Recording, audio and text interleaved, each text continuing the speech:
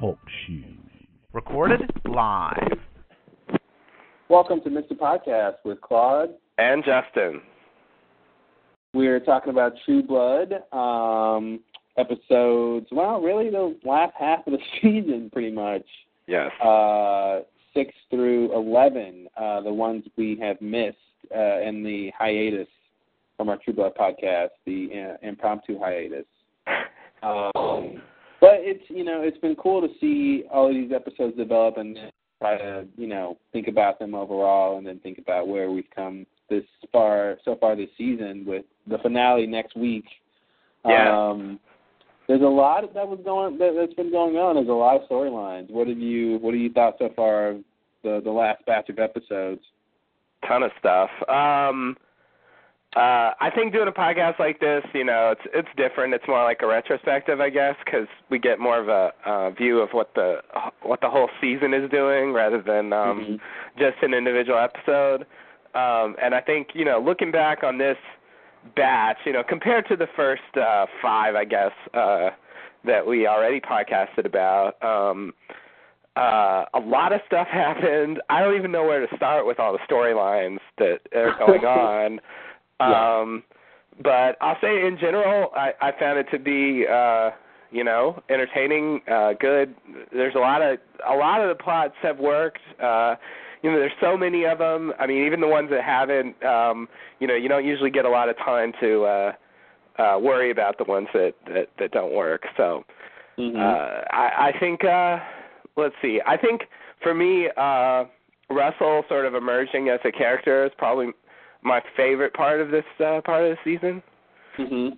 I think he really came into his own as a character during this period, losing Talbot and the fallout from that. Great scenes there, and of course his big television, I'm gonna eat your children thing was good.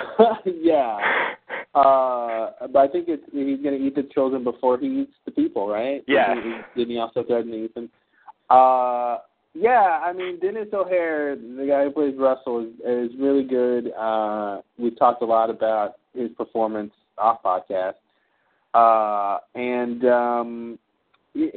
I think what really works with him is they never really had him on any one kind of thing for too long.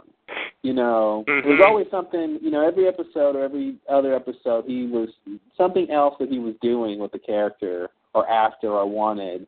And he wasn't as sort of one note. And I think that made him, I feel like, someone like the Queen who only kind of wants one thing or the specific thing. And it's just like, she's always going to be this kind of way. And what is it that she wants?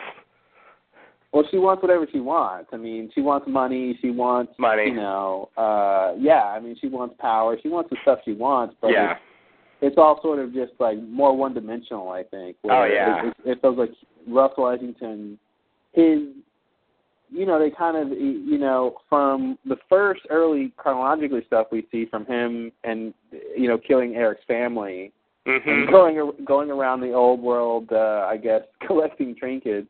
Yes.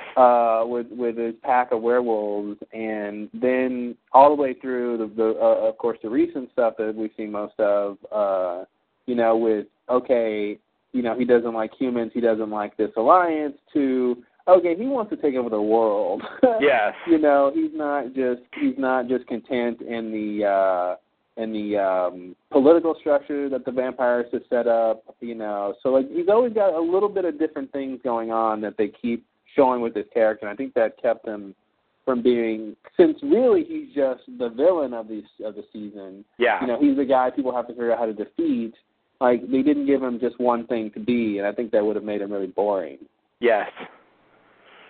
Yes, I agree. That's true. That's true. A lot of, and I think they've just spent time with him that was kind of unnecessary for his function as a villain. Yeah, I agree. Yeah, they gave a lot of little character moments. The stuff with Talbot especially. Yeah.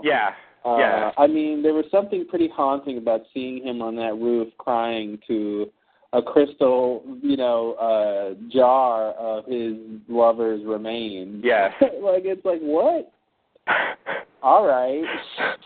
yeah, it's like a chalice of like vampire glop. And again, the number one thing, the best thing True Blood does to me, and the number one reason I like it is that it continues to just add little bits to vampire mythology. And I thought, Russell, that little scene of seeing him really address those remains as the person, like, and then the whole little almost like ritual kind of thing that happened in one of the last episodes where he gets the male prostitute. Yes. And then he says his goodbye. And it came off like this is maybe something vampires do when they're not there with their maker or their master or their progeny or whatever. Yeah.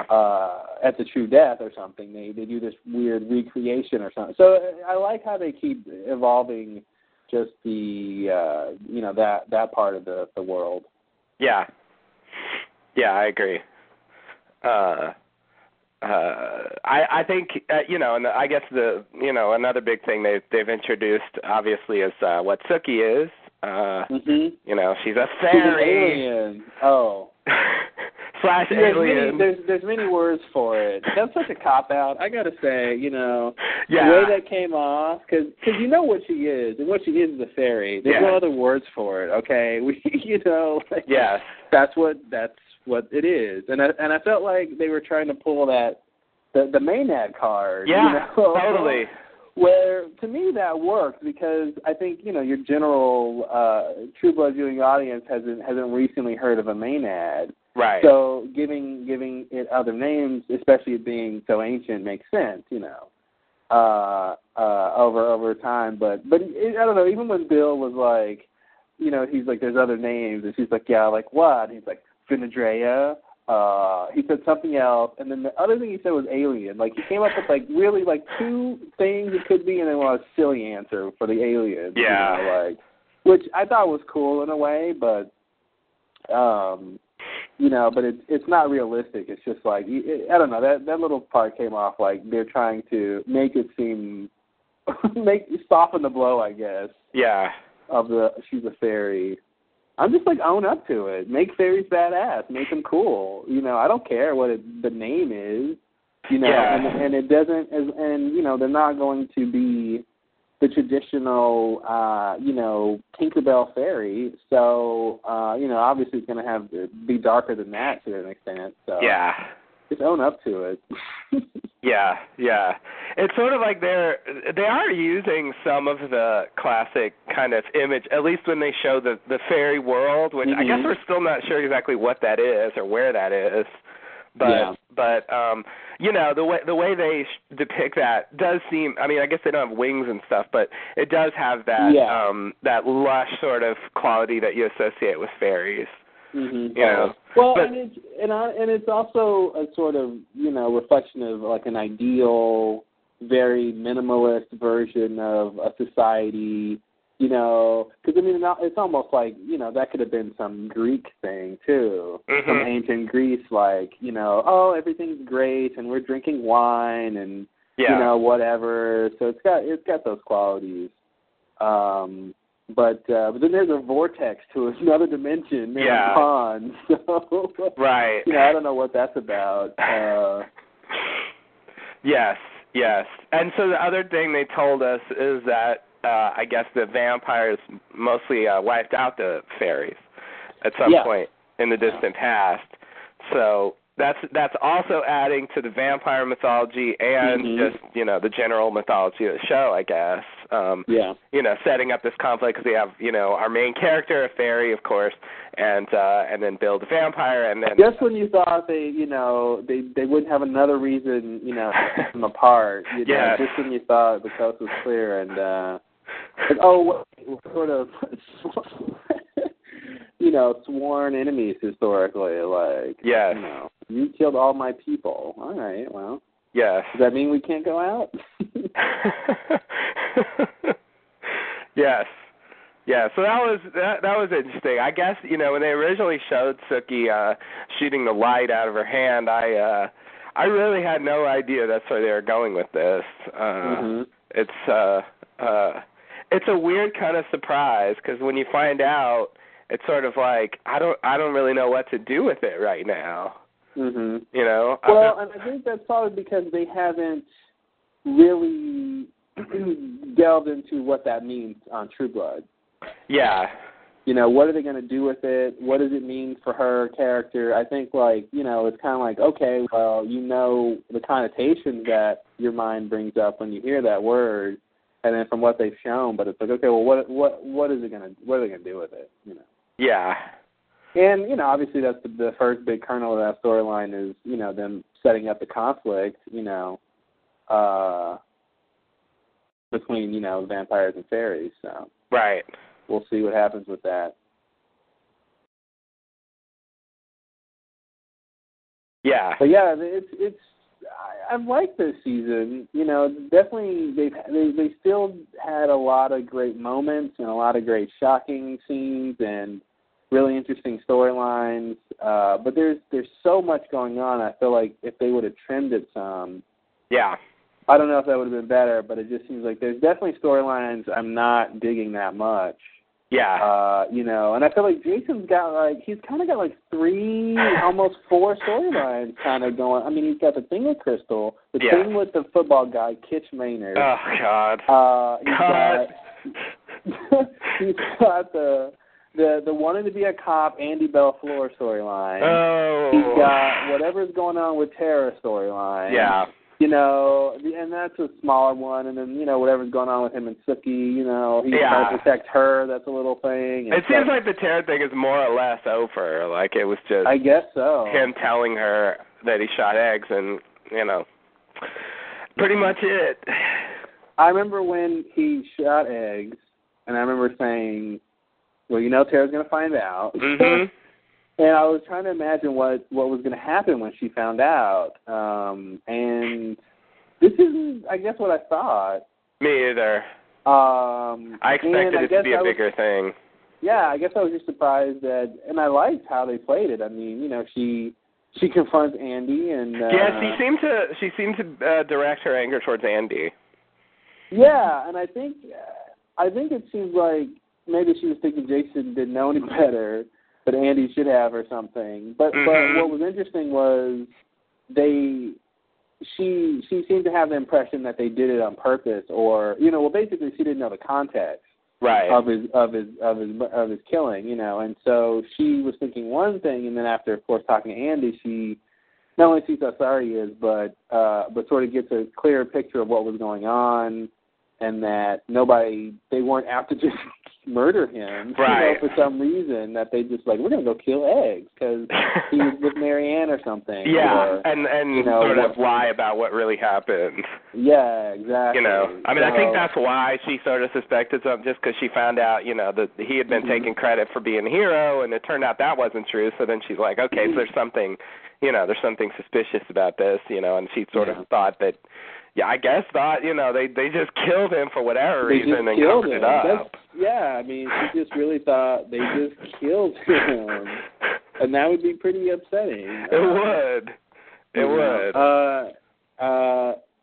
You know, she's gone through so much this season. I mean, she goes through hell. I mean, Tara started out going through hell in the pilot. You know, her first scene is her calling out people. Yep. You know, at where she works and getting, you know, and quitting, and just, you know, and she hasn't stopped since, you know. Yeah.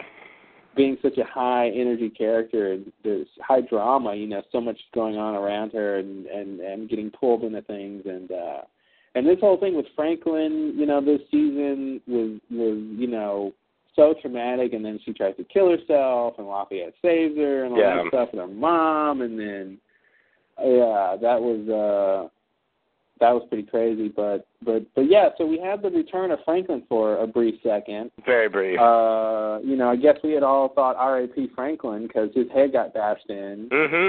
But that's not enough to kill a vampire, apparently. Guess not. Yeah. We learned something. As they say, with enough time and money, vampires can heal almost any wound. Wow. They say that. It's kind of cumbersome, but anyway. Yeah. Lost True Blood crossover there. Yes. I think I always suspected that he wouldn't actually make her into a vampire. I didn't think they were ready to commit to that. I always think it's time. I remember watching the last couple of True Bloods again, and when Tara tells Sookie that Franklin tried to turn her and all that stuff, and I remember thinking back in, I think it was season 1, where Bill bites Sookie or something, and I'm thinking, oh, they're going to turn into a vampire. It's time already. I'm like, wow, it's still not time. Yeah. That's really not time. So, yeah, for Tara, I thought, okay, yeah, they'll make her a vampire. That'll be great. I think I'm just eager to see these people become vampires. It would be interesting. Some of these characters, like Lafayette or, Tara, see some of these characters turn to a vampire, especially the ones who've been victimized by them, who would be lured by the power and stuff. Yeah. I'm like, yeah, okay, that makes sense for her, but they still haven't done that yet, so it's interesting. Yeah. Yeah. And I don't know what the books, I don't really obviously follow the books, so I'm not sure what's going on there with her long-term storyline. But they have deviated from the books in a number of big ways, so, I mean, they could even... Lafayette apparently died, he dies in the first one. Yeah, they teased us with, making us think that he might be the body in the car at the end of season 1. But in the books he is. Yeah, it's actually him in the book. Spoiler alert. Yeah, sorry. But yeah, so obviously he's done a lot of stuff since then, and all that is original. So yeah, this whole thing. I mean, and that's a good point, considering his new big storyline. The romance of Jesus mixed with this new voyage into the V world. Which I love. I mean, what they've done with it so far is it's so cool, and interesting, and also creepy and demented. It's pretty awesome. It reminds me of the early days when. Season 1 stuff, I think, when Lafayette was selling V, and when Jason and Amy were doing V, and getting into it and talking about the different experiences and the qualities and what you can that idea of you they mentioned one time the idea of you sensing the vampire whose blood it was or something like that. So I don't know. It's interesting when they get into that whole thing and exploring that random crazy V world. Yeah. That storyline looks like it's not going to finish this season, I guess, because it feels like it's not developed enough to really. They have one more episode to resolve it if they're going to. I don't think, with everything else going on, I can't imagine they're going to. They'd have to do it in like a scene or something, and I don't really. I think they will probably just have some kind of cliffhanger thing with that storyline in the last episode. It'll be something that happens where they're not done with it, but Yeah, I feel like I should be able to guess where they're going, but I always say that, and I never do. And then when I find out what it is, I say, oh, well, I should have guessed that. But that's basically what happened with the Sam thing and the dog fighting. I think we did talk about on the podcast like what could be going on with Sam's dad and Tommy, and you had a pretty dark theory about what was going on there. I was a little off there. A little bit, yeah. I mean, they could have gone down that road, but they went somewhat lighter with dogfighting. Something bad, but not sort of horrifically bad, I guess. To watch. I misread the clues. I went too far with my hypothesis. Yeah. But the dogfighting thing was interesting. And part of me is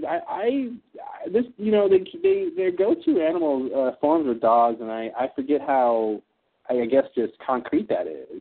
I just think of them as shapeshifters, and they can just be whatever. So I wasn't thinking, oh, he's making him, do something in the form of a dog. Right. And so that dog fighting didn't come up. Yeah. Yeah, exactly. I guess Sam has had kind of a downward spiral this season, from originally meeting his family and that kind of turning to shit. So you're saying after Sam met his family, his life fell apart. What are you saying about families? Yeah. I don't know. There does seem to be a message there. I think you're right though with the Lafayette story that I was going to say. Like I do think. Well, you know what? Season 2 had it too, I guess, with some of the Marianne stuff. It's weird when they go for that more horror kind of vibe, because they really, even though it's like a world populated with monsters and stuff, like they really don't do it horror style very often. No, they do it as a straight drama most of the time. Yeah. Yeah, it's a drama with, like, monsters. There's blood and gore, but it's still sort of drama. Exactly. But they don't do the horror element all the time. Like, in a normal show, it would just be, like, people getting shot or whatever, you know. Yeah. But in this case, you know, it's a giant fucking mess when they stake them. But still, in the end, it's really just, you know, killing off this character so they can move the plot forward, you know. Mm-hmm. I think, that's another thing. Death of Lorena, I think, was a good moment in this segment. Not necessarily because of the death itself, but I think personally, and I think, you know, there's probably a number of people out there who may be ready for Lorena to go. She had her story, and I think she fulfills her role pretty well. But she was. As you're saying about, you know, Russell not being, you know, she was definitely a one-note kind of villain. You know? Yeah, that's a better example. I said the Queen earlier, but she's a way better example of a character who's around for a lot of episodes, but just like really just had one harping thing that the one thing that they harped about the whole time, and it never really changed. You know, it never really progressed, and she never had any real tactics other than to just physically capture him. Yeah. And just hold him down, you know, and she did that several times. Yeah. And it just got like, well, what do you have, you know, it just, that's just sort of boring, you know. Yeah, I don't want to keep watching that. So that was episode 306. Okay. Or maybe, well, that's when she has him captured. I guess, yeah, I thought that was more like 7. Yeah, I think 7 is where she actually gets staked. Yeah, she does that Bill torturing stuff before that. Yeah, all the, I love you. Mm-hmm. I love you so much, that's why I'm going to torture you. I'm going to torture you out of love. I love you, Bill Compton. But I will say, I don't know. Well, no. I was going to say I kind of liked her more this season, but...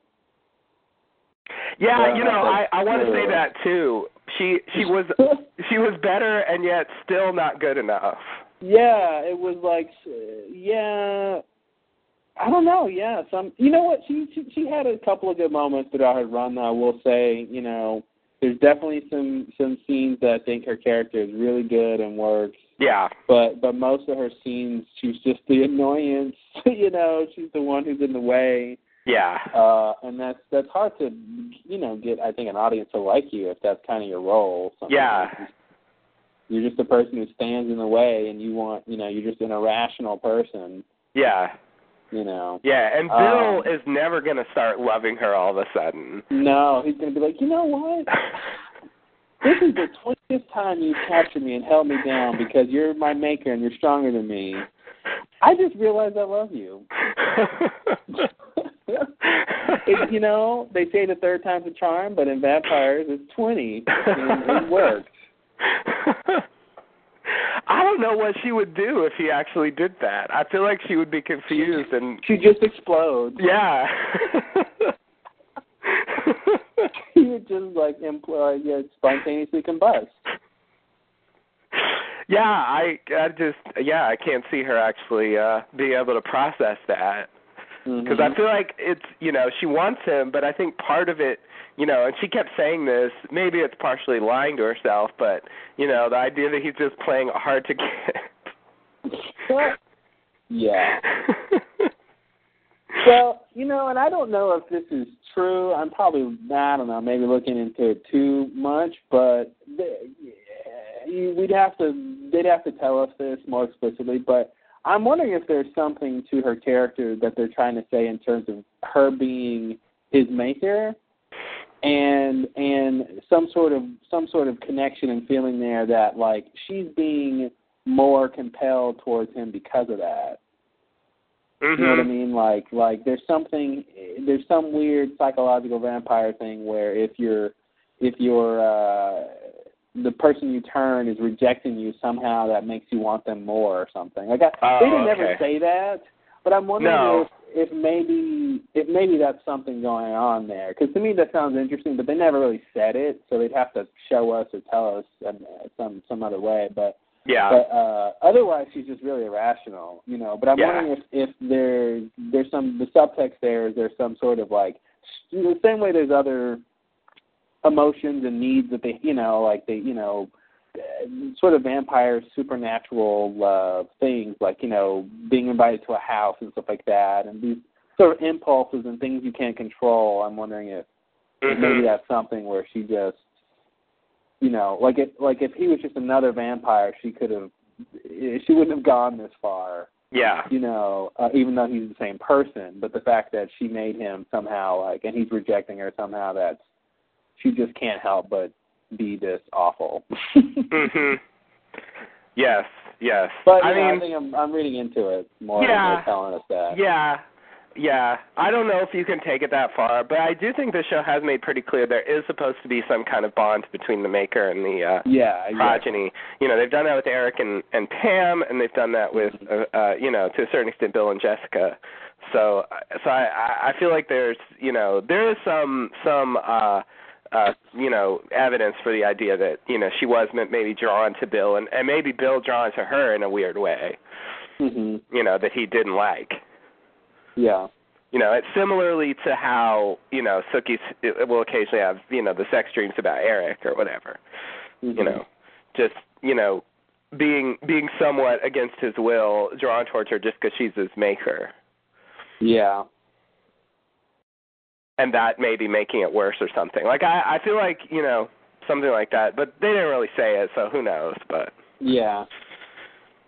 Well, we say it so they don't have to. Yeah. It's true until they call us and tell us otherwise. You hear that, Alan Ball? Call me, because I want to work for you.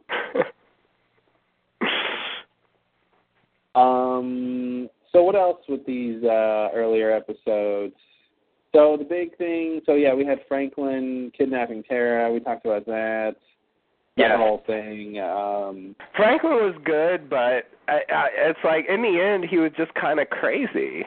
Yeah, I don't, you know, that's sort of the Lorena thing, you know, just like, in the end, you can't be reasoned with, and there's, you know, there's not much you can do. You know, we're just going to reach an impasse on whatever the topic is. Yeah. And it's not, it's not fun anymore at a certain point. Yeah, exactly. And I guess, I mean, by the time he died, I felt like his relevance to the plot was gone, and you know, I feel like his character sort of degenerated. I mean, they tried to make it so that that's just how he was, like he just does this stuff, you know. But yeah, I think, I don't know. I was a bit disappointed because I really liked Franklin more early on. Yeah, well, when he was more mysterious, I guess, huh? Pretty much, yeah. I guess the same is true of Crystal as well, but... Oh, Crystal, man, ooh. Yeah. She started low on my radar. Yeah, I mean, she never started high, but I was more interested when she had the mystery. When she was standing in the woods and you didn't know why? The reason is she's a werepanther, that's why. I know. The Franklin thing I was going to say, though, I don't know what they really got out of the Tara Franklin storyline, though. You know, not much. I mean, Tara, you know, Tara's character besides arc. emotionally, you know, but emotionally, you know, she got beat up. Yeah. But, you know, basically victimized by a vampire. And I just don't know where they're going to take that. Like, okay, so this season she was basically victimized by a vampire. Now she really kind of hates all of them. Yeah. You know, that's a big change from last season. And, okay, well, what does that mean? What is she going to do? You know, if it was Jason, he'd go join the Fellowship of the Sun. you know, right. He hates vampires. So it's like, right. well, what is Tara going to do now that she hates vampires? And it seems like so far, where we are up till now with episode 11, she's sort of over the vampire, not over the hatred, but over the Franklin thing. Yeah. She was just dealing with the eggs news, but now she seems like she's put that to bed a little bit, dealing with let's say Lafayette, Andy, and but now we're dovetailing into the Sam Tara thing. Yes. So you know, which he should be careful because her last boyfriend got killed. Is that too soon? Is it too soon? I don't know. Too soon. Yeah. It kind of felt to me like Sam had his like temper tantrum where he just like get the fire, I hate you all, everybody go home. Like I'm just gonna sit here and drink and. And I feel like Tara was sort of in, I guess she was past her, like, anger phase, but still she was chill. Yeah, but still kind of hating herself and hating her life. And so I guess I feel like they both sort of bonded over their respective situations. And well, misery loves company. Yeah. I just made that up. That's a good one. Holy shit, write that down. I should coin that. I should put that on a T-shirt. That'd be actually funny on a T-shirt if you're actually with somebody and you're wearing that shirt. Nice. Kind of like the I'm with stupid shirt or something. A joke turns on to a good idea. Look at that. Look at that. 1-2 punch. Yeah, I forgot what I was talking about. Tara and something. Tara and Sam. Yeah, Misery loves company. And but okay, so what do you think about Sam? Because in the last episode, his first scene is him, I think, coming into the bar upset, right, and like yelling at people. Yeah. And I'm just like, why are you mad? Because if I'm not mistaken, the last scene in the previous episode that we saw him in was, I think, the last scene from his flashback, where he, we see him shooting the girl he was with, and then shooting the guy, and then we flash back to Sam at his house, sort of, remembering that and thinking about it. And so I guess after he thought about it, he got really mad. To kick some ass. Yeah, I don't know. It seems like I don't know why he jumped from, being sort of sullen and introspective to just like angry and just really the most angry we've ever seen him, I think. I mean, kicking everyone out of his place. Yeah. Pretty drastic. And basically almost firing all of his employees. Yeah, exactly. And telling his brother who he just saved to get lost, and so, he's at another level. He was just prepared to alienate everyone, and so I guess I mean the best I can do to make that to try to read what they're doing with that is he sort of says to Tara that that he feels like he's always been the nice guy. He's always been, there for people, and people have felt that they can get him to do things for them, and and he's always acquiesced to that. And I guess he feels to a certain extent taken advantage of. And I guess like the best I can do is to just have that be sort of what's going on in that flashback, the long con basically. Well, I like that. I mean, that makes sense to me, but it seems like it doesn't exactly gel with the flashback unless they're telling us the con was the girl's idea, like to steal the jewelry, and she had him go do this because somehow she knew he could get it done, and she's in, like you're saying, this is another example of him being used. Yeah. Somebody getting him to do something. But the way the flashback came off to me was that he was somebody who's robbing places on his own.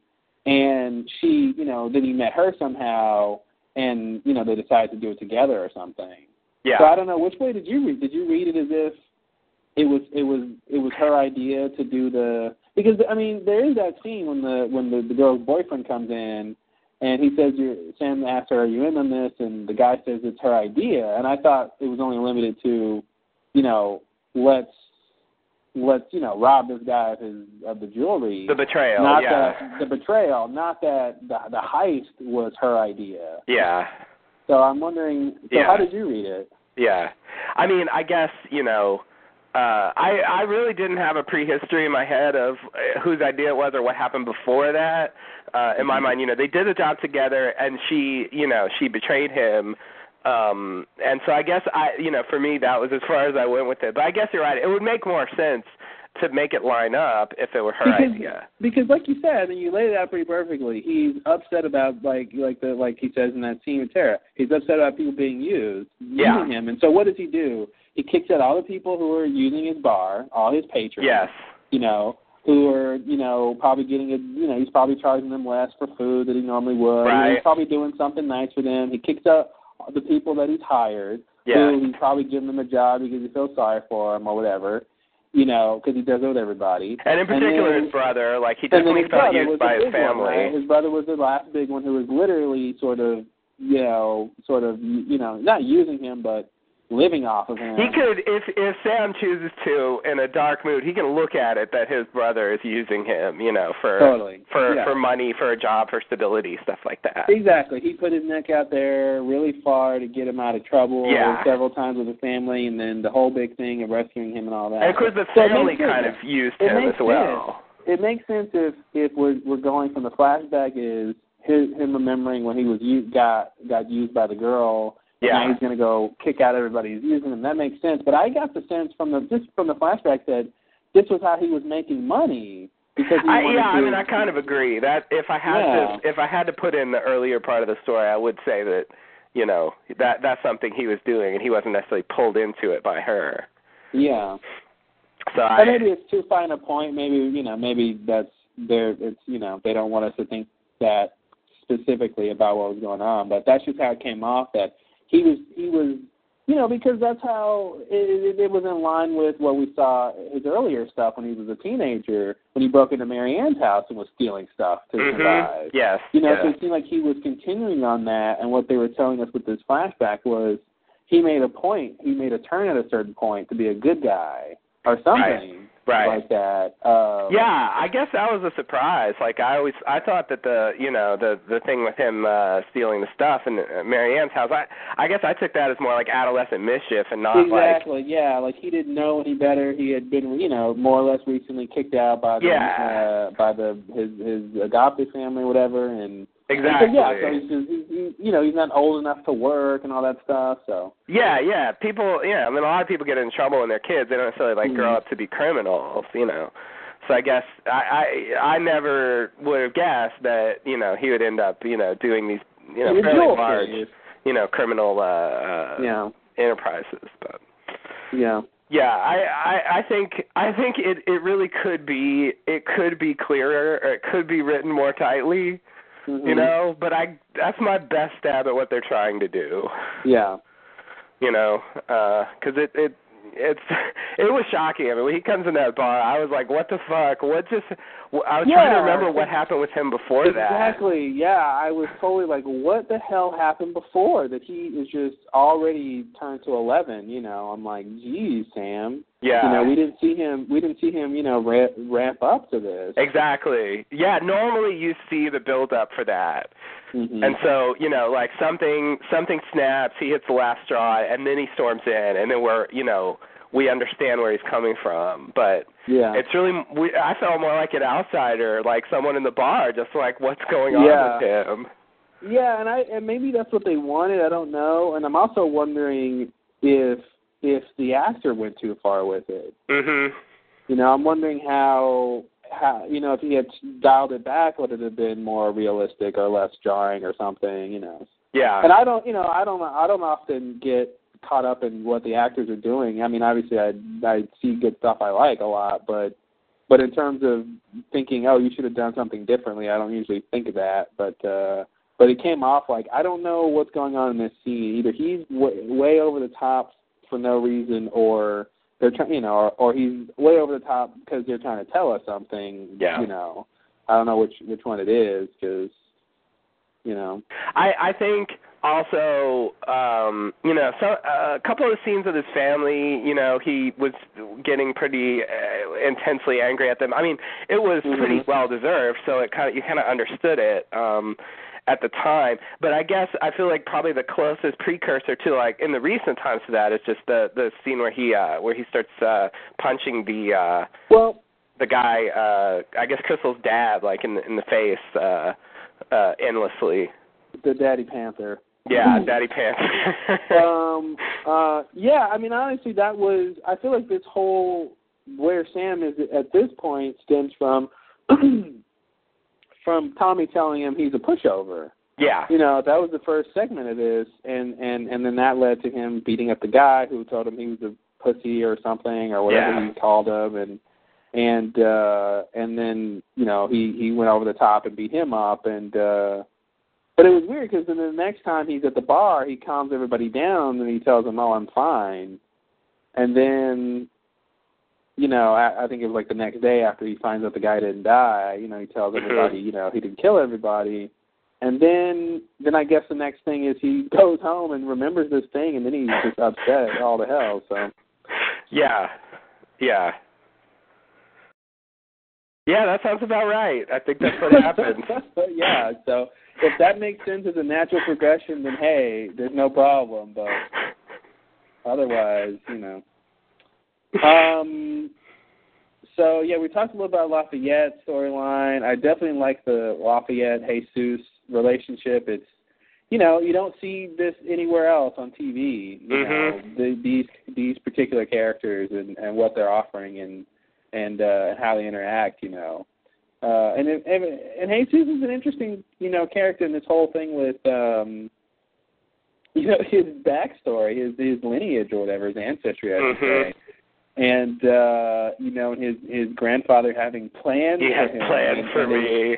And I had to rewind it when I heard that line, and, you know, that his mother took him all over the world to try to get away from the granddad. Like, that's how bad of a thing it was. Like, he's chasing them all over the world to some extent. So I'm like, okay, well, that's interesting. Did you catch that line? I did not catch that line. Yeah. But I only saw the episode once, so. Oh, okay. Yeah, they say it, and I'm like, wait, did you just say what I think you said? So there's definitely something to it. It's not just an idle thing. It's like it was a real threat. Okay. I kind of thought there was something to it based on you know where they've gone with it since then. But yeah, I didn't really catch that. That's weird. Yeah, I mean, because that, you know, that's foreshadowing. You know, it's not just like this is in his past. It's like he had plans for him. He wanted something in the future for this kid to do. So that's ominous. You know, it is, and I guess, you know, when they introduced him, you know, I thought he was just kind of a simple guy, just orderly at the nursing home where Lafayette's mom was, like, you know, a nice guy who doesn't mind taking shit from, you know, the people he works with, and you know, he's good with Lafayette's mom. He gets on Lafayette a little bit about dealing drugs, and so he seems like, you know, pretty much stand-up guy. I assume he's got a pretty much, you know, normal past. I never would have guessed it'd be something crazy with him. I like that he was presented as a stand-up guy and sort of, you know, I'm going to do the right thing, and I'm, you know, and all that, and but he's got this, you know, but you know, he's deep into his spirituality and stuff, and they have that little thing when he sees Lafayette's altar or whatever, or the little statue or something. He talks about that, and you're like, oh, I didn't know you were interested in that. Yeah. And then they made it where, you know, I really liked his explanation of, you know, when after they do the V, and he's like, you know, I feel like all the answers to my questions is one drop away. You know, where he's ordinarily is above this and, you know, drugs or whatever, but it's like it's connecting him to something he's interested in, which is his, you know, his spirituality. So it's like, well, now this is the gateway, you know. Into this other world that he wouldn't ordinarily, you know, even consider, because he didn't even know what it would do. So. Yeah. So what is the idea there? Like, is the V just giving his brain the ability to realize certain things, or? Well, okay, so I don't know what's going on. I'll say that there is some sort of concept out there of, ancestral memory, collective unconsciousness, of course, and something about, memory stored in DNA and something to that effect. I don't know what we're supposed to think is the mechanism by which this is possible, but but it seems like it has something to do with some sort of deep. I don't know. It seems like it taps into something that's powerful in the subconscious or something. Like whatever magic or witchcraft or something that their respective ancestors were practicing. It was so, seminal that it made a mark in their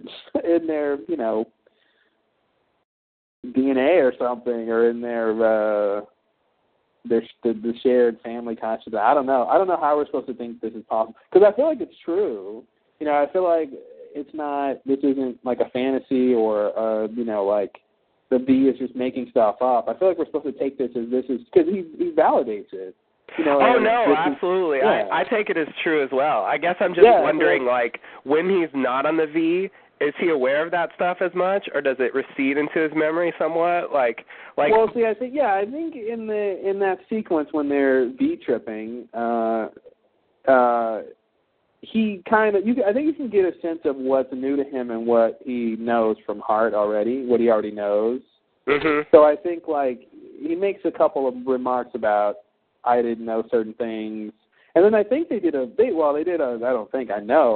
awesome job, I think, with that whole V-tripping sequence. Mm-hmm. And I got to say, the dialogue switching, voice changing thing, I thought it was really well done. It was so cool and interesting, and their little reactions. There's one part where, Lafayette says something in his voice and, covers his mouth afterwards because he's like, oh, shit, did I just say that, and the way that they play, if Jesus is saying something in Lafayette's voice, he's playing it like Lafayette. Because my point here is that it seemed like they would give the other person the dialogue when it was telling the other person something they didn't know.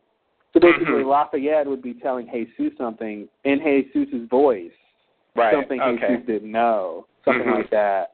So that seems like the mechanism that they were kind of used to kind of, and then the stuff Jesus knew, I think, he would say himself in his voice.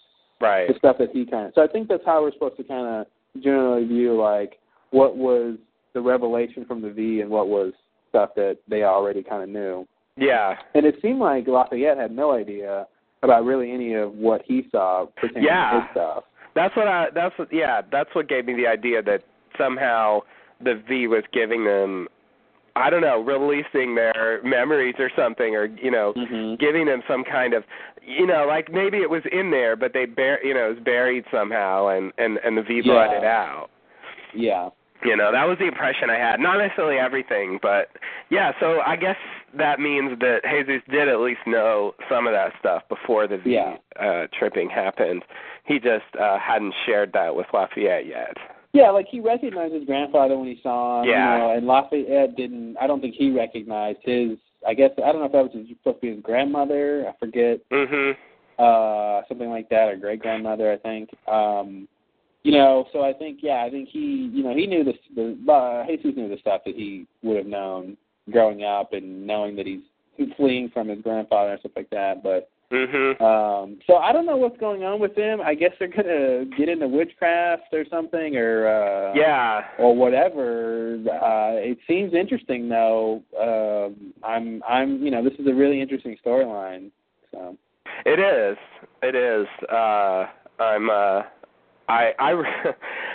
I'm really at a loss to guess where they're going with it. Yeah. We don't really know that much yet. I mean, presumably this thing with Jesus and his grandfather will come into play in some way. but there's something with Lafayette as well himself. So yeah, I'm not sure. Like, why is he? So they introduced this idea of flashbacks or something like that, aftershocks, some kind of thing where after you do the you get these little things. Like, are we supposed to? Like, I guess he was freaked out by Jesus after he had that thing where he sees his face, like, he sees sort of like an ancient ancestral person or something. Yeah. And then, he clearly doesn't trust him. I kind of didn't either. I mean, when somebody's face turns into that in front of you, it's hard to kind of let that go. But, like, I don't know. It left me feeling a little bit unsure about whether that was just a flashback, like he says, or whether that's actually reflecting what's going on with Jesus to a certain extent. Like he's, I think it's the latter. I think it's both, but I think it's. I think they made a clear point that the V was connecting them with their ancestors, and I think specifically that's what Jesus is interested in doing. Mm-hmm. It's finding out about his people. Yeah. And I think. I think the flashback showed that. I think it made him seem more ominous, and I think it sort of makes it clear that he's got this connection to his ancestors. Like it's that's coming through visually now, with that flashback. That because even when they were doing the V, when they were tripping on the V, he didn't see him like that. Right. So I feel like it's sort of a foreshadowing, or to some degree, the journey Jesus is going to go on toward getting more in touch with his ancestors or something like that, or finding out more information, or I'm interested to see it. It kind of puts him more in an antagonistic position. I get the subtle suspicion that as they keep going down this road, somehow that's going to drive them apart. Yeah, I kind of agree. That's. I mean, it's already a little bit of a conflict because Lafayette's just scared of him and just asked him to leave immediately after that happens, and then Lafayette's still seeing stuff. That was so weird. When he wakes up in the middle of the night and the weird little puppets and things are singing, and I can't. I've seen movies where they do that and it's creepy and scary, and this was creepy for like 5 seconds, and then it was silly. When they did the close up of the last little sock puppet thing, and it's talking, I just couldn't take it seriously. It just looked like, an early prototype for, the Pillsbury Doughboy or something. Like, it did not look creepy. And I'm like, this thing is, it just came off so silly to me. I think with that idea, there's going to be a fine line no matter what you do between silly and creepy. There's an uncanny valley, totally. Because something like that can be really creepy, but you're right. I think they crossed the line.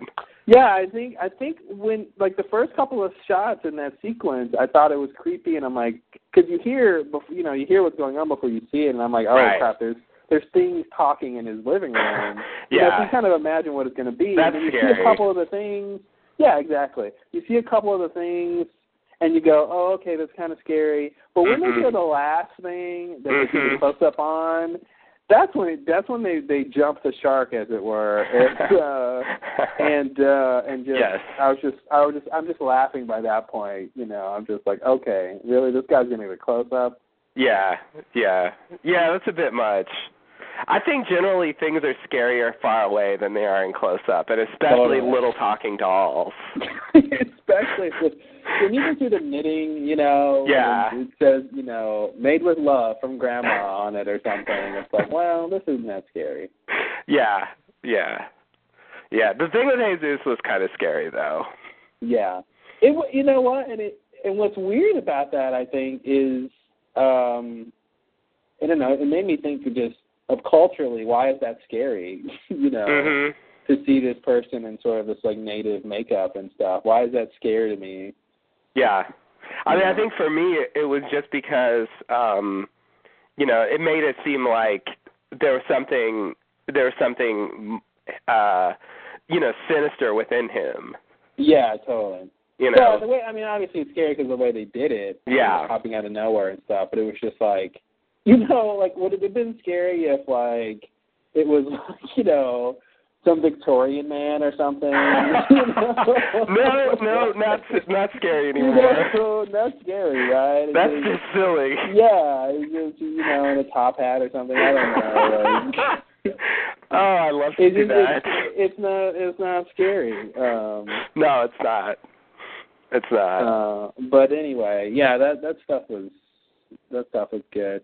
So we talked about the good storylines. You want to talk about the crappy storylines? Please, let's. Yes, there's plenty to say. Waiting for. The one I want to address is a very small one that they've kind of dropped. But earlier in the season, earlier in this group, I guess, there was about, I want to say 3 or 4 scenes involving Arlene and Jessica, where basically Arlene was freaked out because Jessica's a vampire, and so she's just scared of vampires and doesn't trust her. And then usually the punchline of the scene is Jessica does exactly the kind of thing Arlene is afraid of.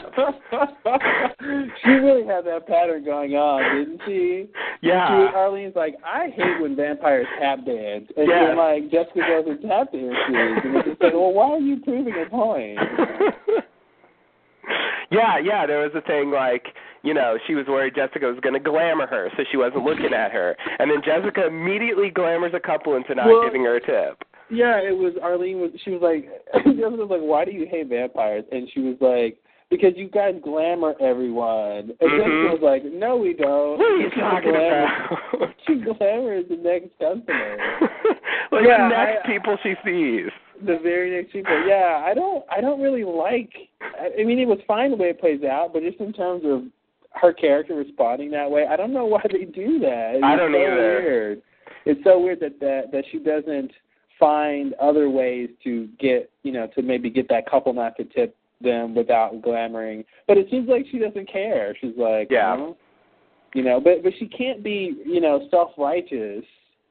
Right. Or feel like Arlene is wrong in her critique of vampires when she's not only doing it, but does it right after Arlene tells her what she doesn't like. Exactly. Yeah, so I didn't know what to do with those scenes. It was like I just come away. So Arlene's right? Like, is that the takeaway?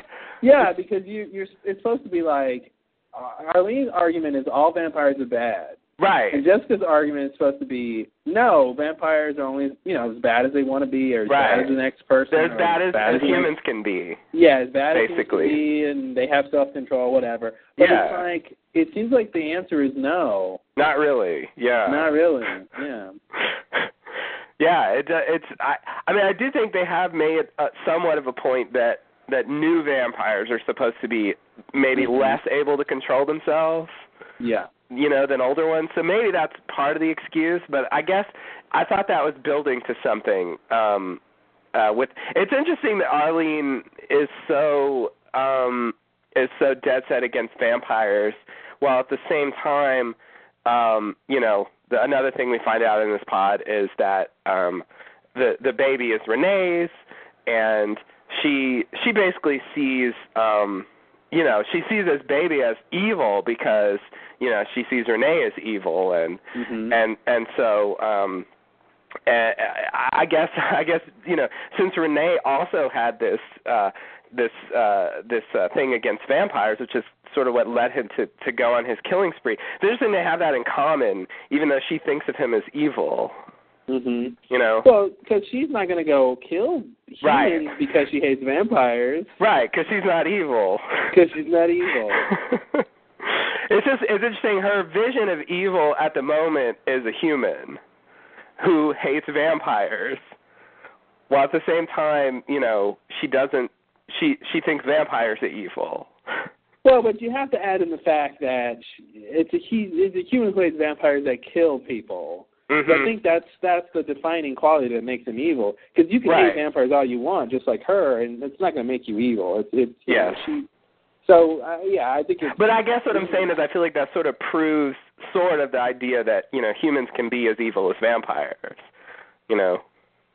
Mm-hmm. Oh, yeah. Oh, I don't think she would disagree with that. I think she feels like all vampires can be evil versus she knows all humans aren't evil. The capability is one thing, but she feels like vampires, that's just their disposition and they can't be changed. Right. And Jessica proves her right, usually. Yes. So, I mean, and I feel like that's fine. Vampires are they're not human. They're totally different. They have, certain instincts that they can't help themselves and they're compelled to do, and they're vicious and they're more animalistic. And that's what makes them interesting. I don't want them to be, I think it's fine if a vampire wants to control themselves and mainstream, as they call it, and have that moral battle that Bill has, but at the end of the day, they're a different animal, and they're, they do what they do. Yeah, I guess, I'm fine with it too. The only time I find it weird is when they start pushing, what I think was the original idea, which is sort of using this vampire coming out thing as an allegory or as a political commentary, Mm-hmm. and then it feels like a weird addition to say the people who hate the vampires are right. Mm-hmm. They are bad. They are a scourge to society. It's weird to do the allegory and then to say, well, the vampires really are kind of bad. Because I feel like that makes the message weird. Like it's almost saying you could view it this way, and maybe people are right. Maybe they are bad. Maybe we should eradicate this. I think the thing is the allegory only goes so far. Yeah. I think it goes to the point of saying, here's a minority group that is coming into the mainstream, and how do people react to that? But you have to note that the allegory ends when you attach the minority group are vampires. Yeah. Because the way vampires are, they feed on humans. So I think it's if that minority group is say maybe fairies. Mm-hmm. Then I think you get a different story where everyone doesn't hate fairies because fairies don't go around killing people. Right. And feeding on them. So yeah, I agree though. I think the allegory has ceased because it's not about that anymore. I think the last time they really, I think were really dealing with that to any real extent, I think was when Jessica first started dating Hoyt. And that kind of stuff. I think it was really about the new vampire and she has to tell somebody she might like that she's a vampire and all that stuff and deal with that identity and stuff like that. And so since then, I don't really think they've really done too much with that whole, the mirroring and the political aspect of what the show kind of started out being about. Right. There's been too much other things going on. Yeah.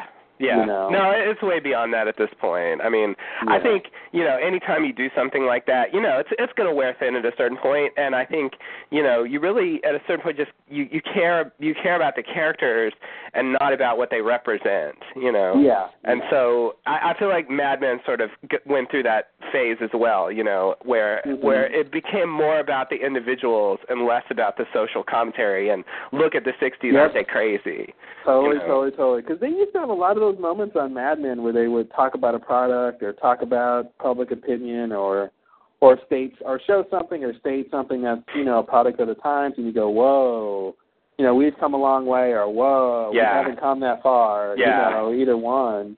Exactly. And they seem to have done less of that recently. Right. And it's been more of just about the characters doing their thing. Yeah, who just happen to be characters living in the, in the mid-'60s, but perfectly relatable on that, in that context. So, I guess I think, you just can't, to do an allegory, you just can't, it wears thin after a while. So I agree. I mean, I do think they've abandoned it.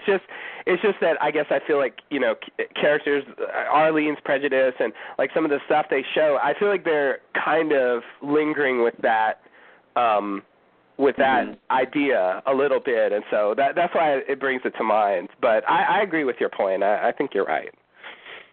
Yeah, and I really think the Arlene Jessica stuff was really more about, at this point I think it's really more about Jessica being okay with herself. Yeah.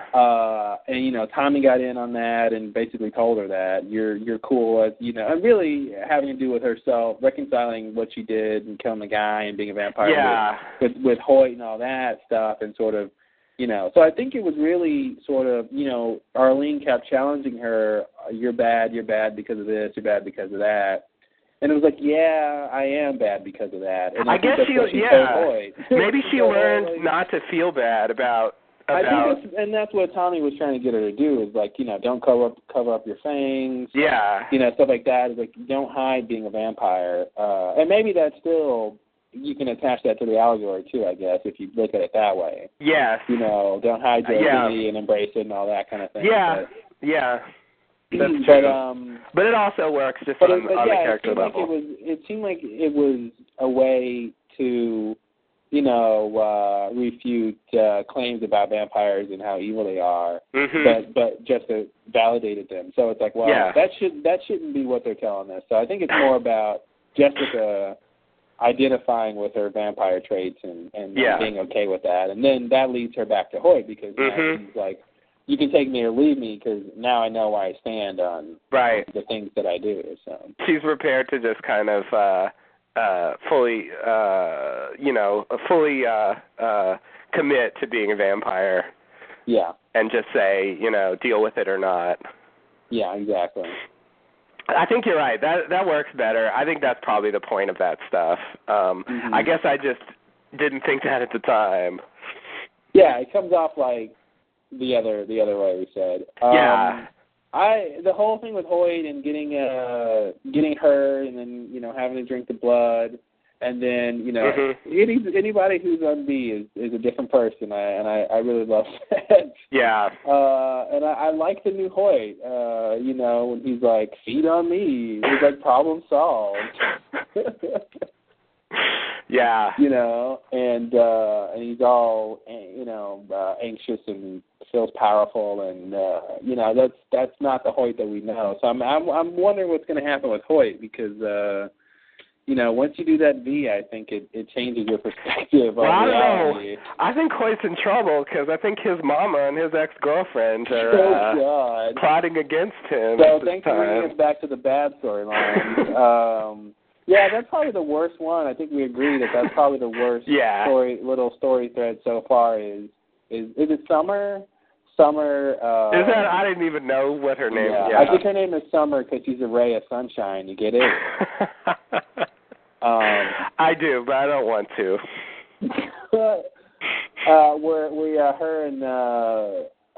Her and Hoyt's mom have these Machiavellian plans of getting Hoyt engaged, married, plotting behind the scenes. Yeah, that was a bit much. I mean, I don't like the Summer character. She comes off as annoying, and that's really what she's supposed to come off as, because she's Hoyt.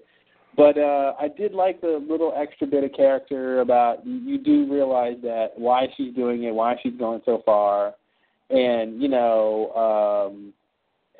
so I did like that aspect of it. But I thought that scene with the mom was way too long. And she's like, no matter what we do, we're going to get you hitched to my boy.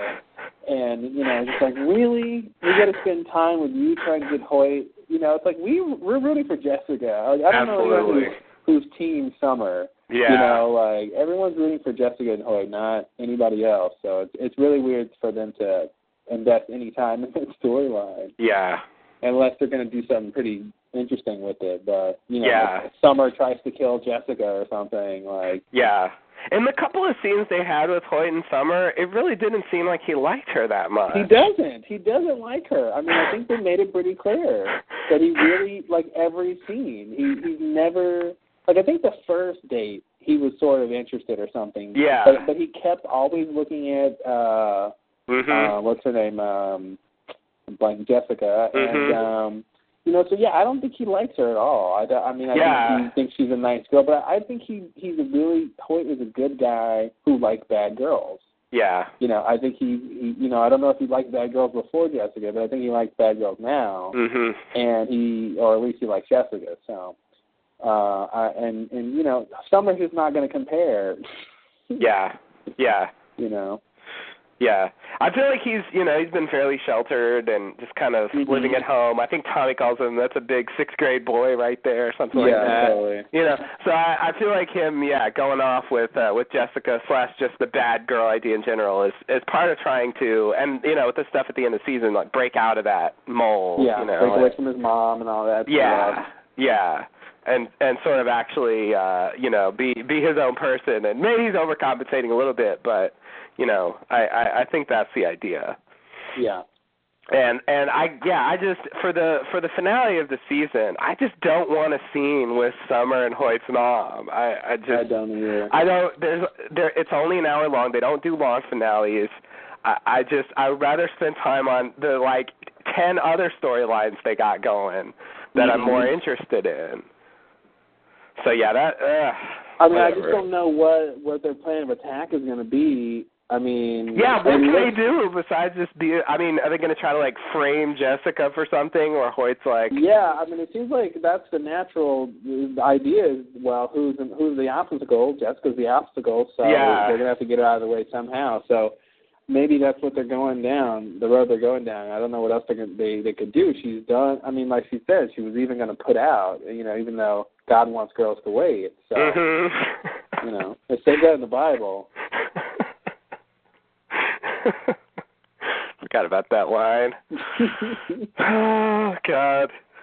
Yeah, she's so ridiculous.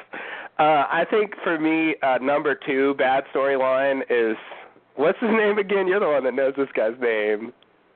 What is it? Hirsch something? Don't say anything. You're going to make me forget. Oh, okay. Hitch Maynard. Hitch Maynard, okay. Not Hirsch.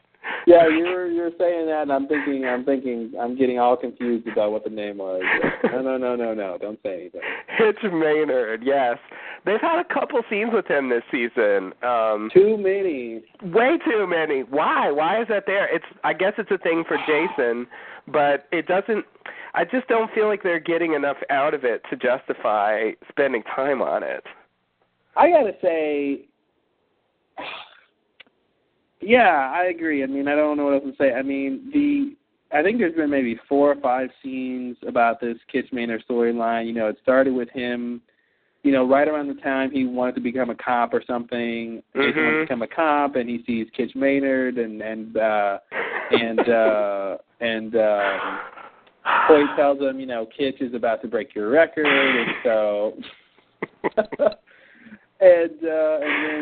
and then he tries to teach him some manners because he thinks he's, you know, this hot shot who doesn't deserve it, which he's obviously just like Jason was when Jason was his age. That's clearly, the point. So it seemed like it was some story about, you know, Jason and maturity and you know, and then his, you know, his maybe a little bit about his legacy being, you know, eclipsed or something, and what has he done with his life? I don't know where they were going with it at first, and then they kept going with the police thing another bit, and then he gets caught up with Crystal, so they deal with the Crystal thing, and so now they come back to the Kitch thing of basically the next big storyline with Kitch is he's on D, and I got to say that first scene in I think the last episode where Jason is at the football field and he sees Kitch throwing to his teammates and he's throwing it really hard and really far. And they do the sort of a medium shot of Jason, and Jason has this look on his face and he shakes his head, he nods his head like he realized something. And I'm thinking, what did you realize? Share with the audience, because I don't know what this scene was about. You just watched him throw the football. Okay. I don't know what you just realized, Jason. That seems so absurd to me. And then the next time when you see him and Kitch, I think is like the guys are going home and he still wants to play. Oh, okay. Now you get it. Now you see what was going on. But it was so weird to me that Jason put it together. Yeah. And I'm just like, really, this is the storyline? Like, he's gonna get involved in this kid who's doing V, and it's like, well, and then the whole thing about everybody knows he's doing it. So right, so he's gonna go through the trouble of bringing him down through his law enforcement connections or something. Like, I don't know. They did a pretty good job of making that seem like a dead end, so it just became about, I guess Jason, dealing with the fact that, someone was getting an advantage and outdoing him, and maybe he's past his prime to a certain extent, and he's not that person anymore, and I don't know. Yeah, I don't know exactly what they're trying to point at. It's a little all over the place, but but something's going on there, and the something is I don't like it. Yeah. I have to say in general, let me see. No, I like some of the stuff at the end of season 2 with Jason, but I think his best stuff was with Amy in season 1. I think that was my favorite Jason stuff. Oh yeah, I would agree with that. That was the best Jason stuff. It's gone sequentially downhill. Yeah. Yeah. There's the season 1 stuff and the season 2 stuff, and now this stuff. I mean, yeah, he's just been kind of hard to like this season in a lot of situations. I mean, that kind of thing with we might have talked about that in the last podcast. Maybe make me a cop right now or else. Yeah, basically. Yeah, just I want everything for no work. Like exactly. Yeah. I want to do no work, and I want everything handed to me right now because I deserve it. Yeah. Why do I deserve it? Because I say I do. Yeah. Like that that doesn't feel like a Jason who's maturing. No. And I think that's the thing that's missing for me is any sort of growth from the Fellowship of the Sundays. I still don't understand why he went through that whole thing, and Sookie even explained it to him like he was a kindergartner. What he should learn from that, that he needs to think before he gets caught up in things, and that he's gullible and easily convinced, and he needs to, and then he goes, going up against Marianne. The time for thinking is over. Yeah. When did it start? when was the millisecond that the time for thinking started and ended? Because I don't remember the beginning of it. That's so weird to me. Yeah. No, I don't think it did start. I think. And it's like I know they have to keep his character, for lack of a better term, dim-witted. Yeah. But I think he still needs to be able to grow in certain areas and not just, I don't know, just flounder and just do whatever is going on. And I don't think they have to turn him into Eric or something to have his character grow. I mean, I think he can still have realizations and go through changes while still keeping his basic nature. I don't think you have to lose that, but it does feel like he really never gets anything out of anything. I almost feel like he's Leonard in Memento. He's got short-term memory loss, and whatever happened 30 seconds ago, he just doesn't remember. Yeah. Whatever lesson he learned last week, it doesn't apply right now. I agree. Yeah, that's exactly what it seems like. That would be a great crackpot theory if there were any space for that.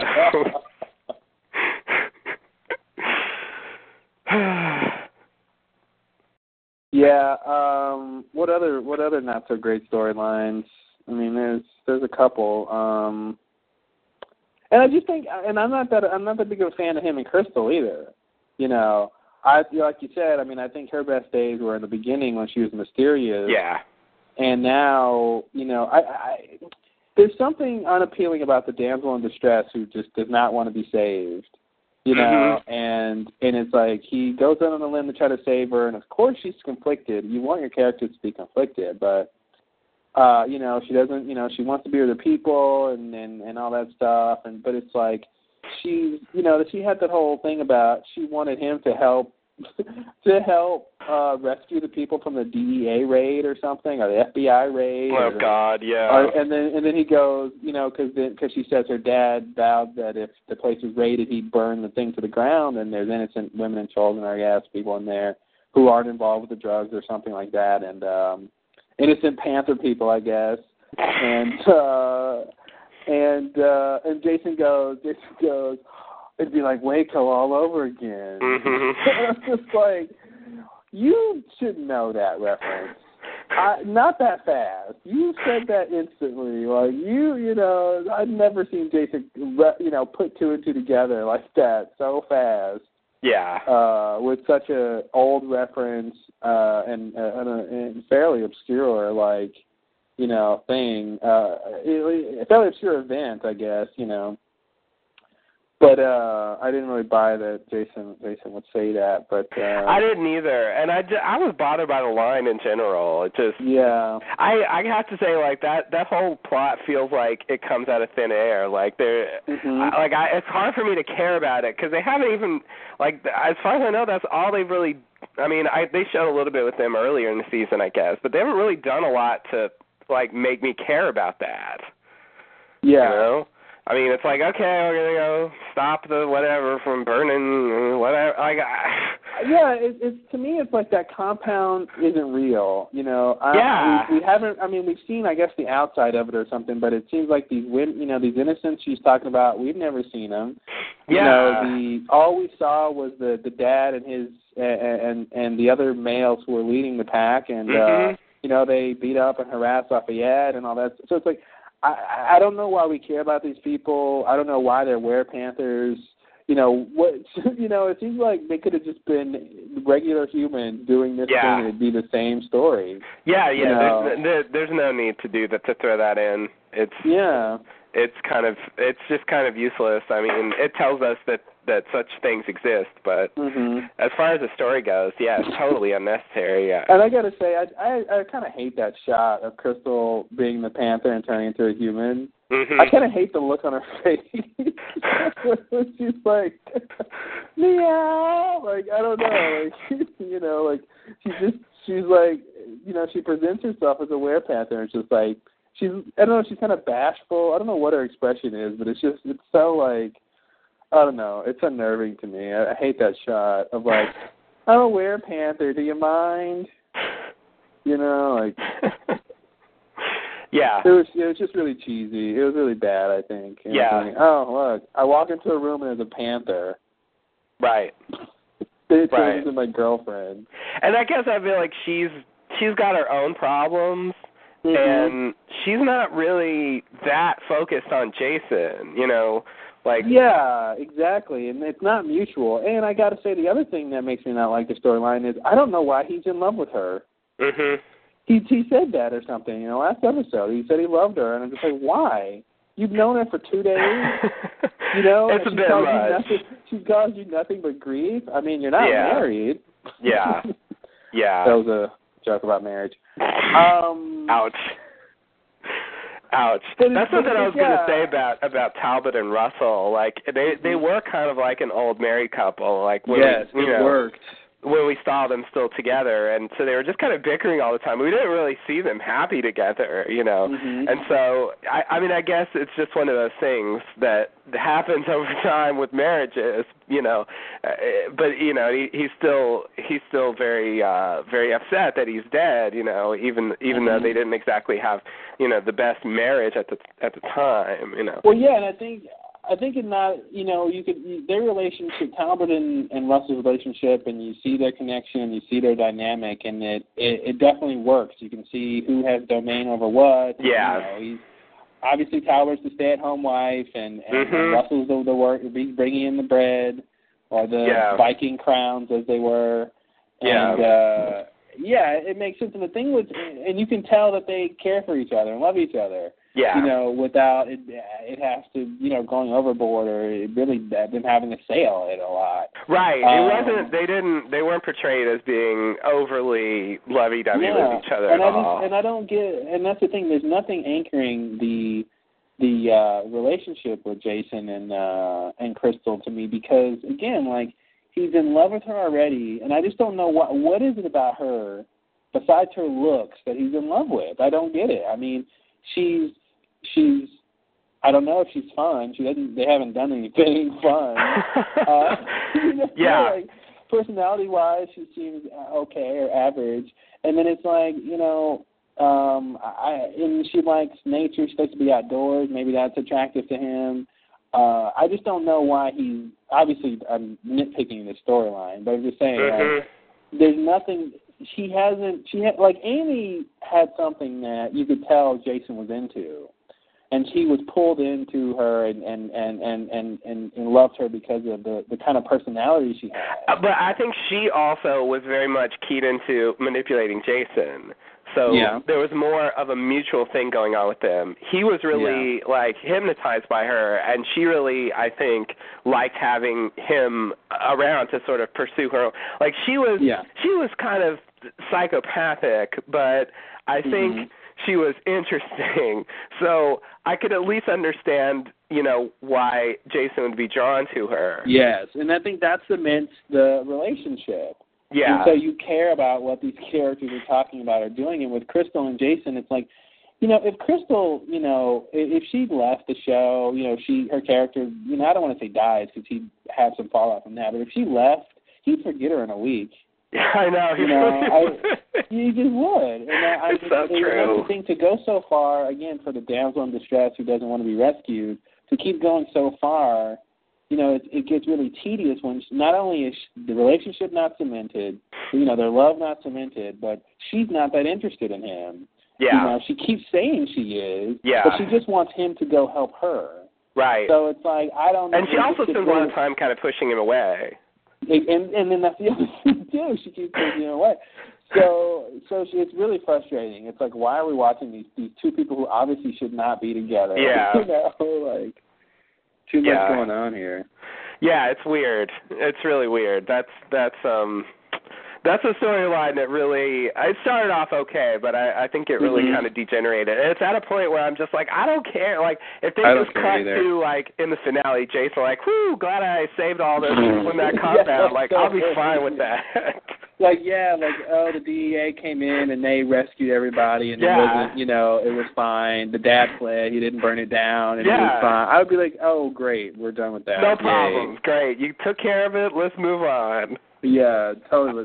Let's move on. I can live with that. But I think you're right. I mean, Jason in general just has, as you said, a kind of weird short-term memory problem. Because I feel like he's already, moved on from Amy and then the what's his name's wife at the Fellowship of the Sun place, and it seems like he just kind of, he gets in these relationships and they're a big deal at the time. And he loves whoever it is, whoever the new person of the week is, he loves them. He does, yeah.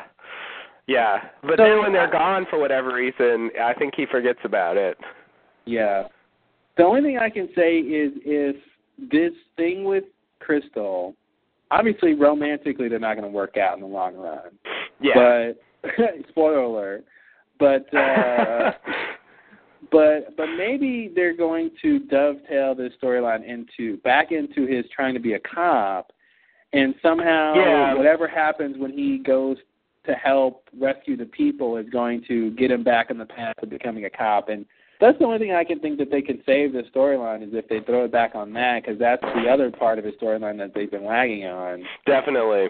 There hasn't been a lot about that since a lot earlier in the season. Yeah, I mean, it seemed like they just hit a roadblock, and Andy's, trying to do stuff, but, I think Andy's happy not having to have Jason around. Yeah, he's just a problem. It's almost like Jason forgot. It's almost like he forgot he wanted to be a cop. It is, yeah. It was the only thing he ever wanted last week. Yep. But that's before he met Crystal, and now she's the only thing he ever wanted. So. This week. Yeah, and next week is going to be a box of Doritos. A bag of Doritos. It's going to be the only thing he ever wanted. Not just it should be Doritos. A box of Doritos. Yeah, a box. It's more special that way. It is, yeah. I don't know. I believe he wants that more. The Russell Talbot stuff, I think, his whole, Russell's whole little eulogy to Talbot or whatever, his final words was cool. Yes. And that whole thing about Talbot being alone, and he was like, I see now how alone you were, and I'm thinking, I see it too now. I'm thinking about Talbot and how all he had was really the decorations, and he just loved, he just really liked showing people around and his creation, which was the home, and that's really what he had to sort of offer and show, and beyond that, he really had nothing else, and he was always wanting Russell around and always upset when Russell was. So, but you take it as, when it's coming, it's just this nagging or just conflict and just the general stuff you put up with in relationships and this guy, you got to do what you got to do. But it really did sort of give me a different perspective on Talbot's character. Like, I can see how that would be really lonely to be, the companion of the king who always has to do other stuff. And all you have is really the time that you're standing around every now and then, Yeah, it's weird. Somewhat like, again, when we're talking about Mad Men, somewhat like Don and Betty, to a certain degree. Yeah, it was weird for me how the way Russell dealt with Talbot's death did kind of retroactively make me appreciate Talbot's character more. Mm-hmm. So you found that too. That was just another. Yeah, no, I agree. I agree completely. That was just another sort of aspect of the Russell stuff in this segment of the show that I thought was really good. I think I would say that I think Russell at this point as a character, I think I actually like him as much as Marianne. I think his villainy has been a little less impressive, but his goals are much bigger, but what he's actually accomplished doesn't seem as impressive. He's not quite as scary as Marianne. And it's because not only does she have this other kind of power, but he's not, you can have a conversation with him. He's reasonable. Yeah, and he's much more sympathetic than she was. Totally, totally. Yeah. She was basically just evil and scary all the time. There was no themes with her. She was going to do whatever she wanted to do. Yeah, so it's very different. I mean, he's still a bad guy in a way, but it's more ambiguous. I think he's a bad guy you like. And, exactly. I kind of hope he doesn't die. Yeah, I do too. Although I think he very well might. It seems like he needs to get him out of the storyline. Get him out of the way. Yeah. But as a character, I agree. I really like him, and I really like the actor too. And it'd be sad not to have him around, but it's like, well, what can you do with him around? Yeah. And plus I'm disappointed not to see his, world domination quest. So. Right. I want to see what that's like. Me too. And I also feel like his werewolf secret society has kind of fallen by the wayside in the last couple of episodes. Oh, wow, totally. They're going to be very confused and upset at the next Wolfpack meeting when he doesn't show up, to give them the blood. I mean, their whole thing is gonna, and that would actually be. I don't want to see this on True Blood, but in some other story, some other narrative, I'd like to see the storyline where Alcide, from Alcide's perspective of, because he was upset that his pack had changed, right? And so if Russell's out of the picture, his pack is going to change to something else. It'd be interesting to see what happens with him and that whole storyline that you'll probably never see on the show, of course. Right. Yeah. But they don't, and Cooter's gone. Cooter's dead. He was kind of like a high member of that pack too. So it's like, I don't know what's going to happen with those guys. Yeah.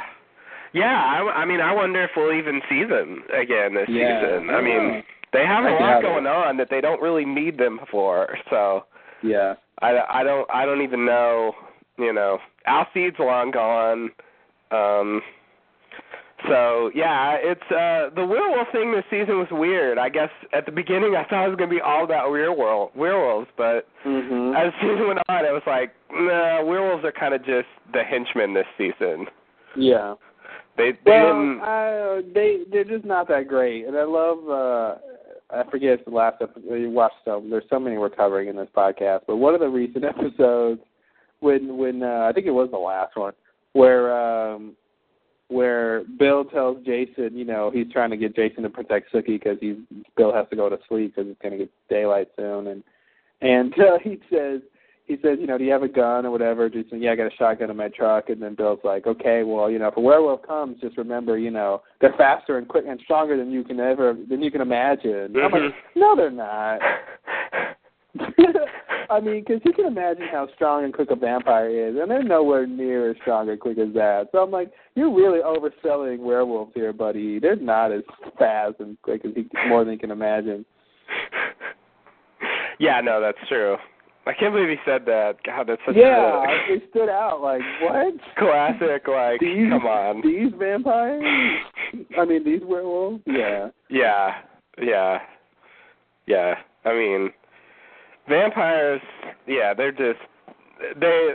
think, the Maynard was pretty strong. They couldn't really do much against her. So, they have had kind of a little bit of something stronger than a vampire, but for the most part, they really are the strongest on the show by far.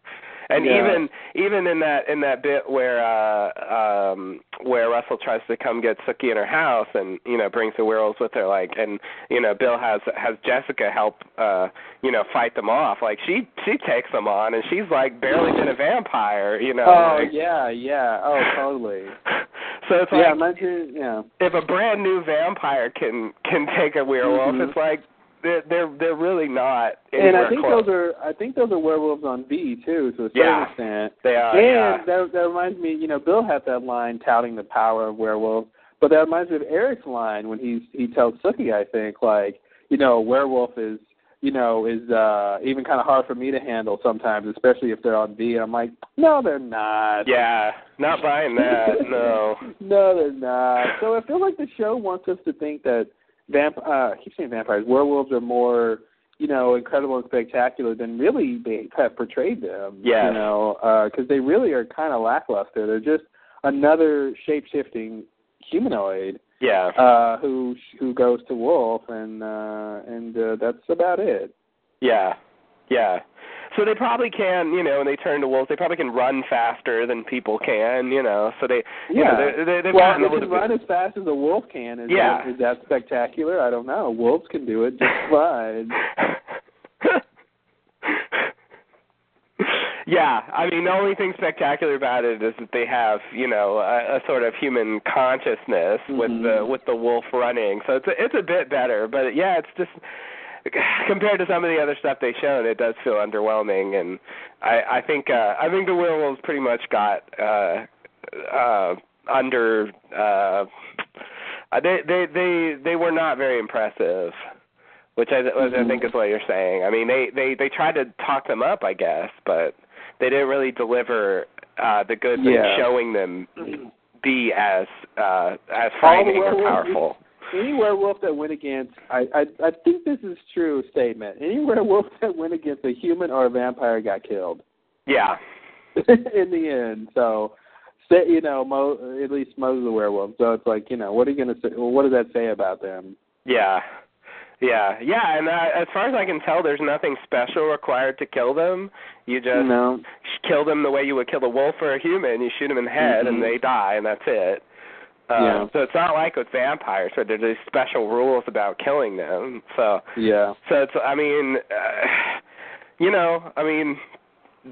they're sort of like a mild problem. Yeah, and that's the thing there, and it made them very apt to be the Vampire King's henchmen. Yeah, they're just they're threshold guardians. They're just the guys who are in the way, and you gotta they're the security guards. Yeah, and also I guess it makes it work that they can be controlled by vampires because they're really never going to be able to actually overpower them. Yeah. So it makes sense. And I guess at this point, Russell, I think, is the oldest vampire they've had on the show so far. So I think that's made it good. I did like the bit where he just suddenly pops in front of the car in the last episode. I was really amused by that. Yeah. Comes out of nowhere. It's been weird how they show certain power, certain strengths and feats and stuff. I remember when they're in Russell's house and I think they had just captured Sookie or something, and Bill tries to attack Russell, and he just like spins or something, and then Bill is like thrown off him or something weird. Like, I'm just like, really, a spin move? All right. If that works, that works. You know. Yeah. But he does a good job of embodying a certain sense of power versus having to show it. You know, absolutely. A lot. He and even stopping the car was sort of understated in a way. He just put his hand on it and the whole thing stopped. It wasn't like he jumped on top of it or knocked it over. It was just like, stop, please. This little car toy, I'm just going to stop it. Yeah, yeah. He didn't seem like he was trying, really. Mm-hmm. It was sort of, it was just kind of casual, I want to stop this car right now, so I'm going to. But I agree. I think he conveys his own power more through his own charisma than through actually utilizing it. Yeah. He comes across as powerful. I feel like with the same personality, he would seem powerful whether he actually were or not. Mm-hmm. He has that. I mean, I think the idea probably is it's supposed to have sort of developed over the 3,000 years he's been alive, but, he carries himself with an air of someone who, has a lot of experience and has kind of seen it all and, sort of isn't surprised by much. That makes me wonder if you could pull a vampire con and just say you're like 3,000 years old, so none of the younger vampires will mess with you. Yeah. Like I think you have to be somewhat old so you can display some power when you are challenged, because you will be challenged at some point. But I wonder if he's only 2,000 years old or something. 1,500 years old. He just tells people he's older, and because it's like who's going to sort of say that he's not who he says he is? Yeah. Because he's going to predate most of those people, and sort of really, even if he doesn't, how can they verify it? Right. So it's, I don't know. I'm sure that's not what's going on, but that's just funny to me to think that he could just really be the weakest. Like Eric could defeat him or something if he really tried. Mm-hmm. One-on-one, brute strength or something, because he's just making it up that he's 3,000 years old. Well, he's definitely older than Eric. Yeah, he's definitely older than Eric. So, we didn't see him before that, but that's at least. Although they never showed him, I guess you could have a weird theory. Well, that's the thing. Maybe Russell killed whoever that was. That wasn't really him. Took over his identity or something. Wow. If this were Lost, I would expect that. Yeah, right? That seems like the kind of thing they would try. Mm-hmm. Oh, he's not really anybody. He's not that powerful at all. Yeah, exactly. Like a Henry Gale thing. Yeah. Like, he's not Russell Edgington. We found that hot air balloon. Yes. And, I mean, obviously Russell Edgington is not a 3,000-year-old name. What? It isn't? No. Yeah. I don't think so. So, obviously, I mean, at least with Eric, they gave him a name that fits the era he's supposed to be from. Well, yeah, but that almost seems like a made-up last name, Northman. Yeah. It's a little too on the nose for me. Yeah. I mean, one more. I don't think they actually had typical last names at that time. I think it was more about who your father was or whatever. Something of this clan. Yeah, or a clan or a location. That's where all that son stuff comes from. Yeah, exactly. Richardson and all that stuff. Johnson.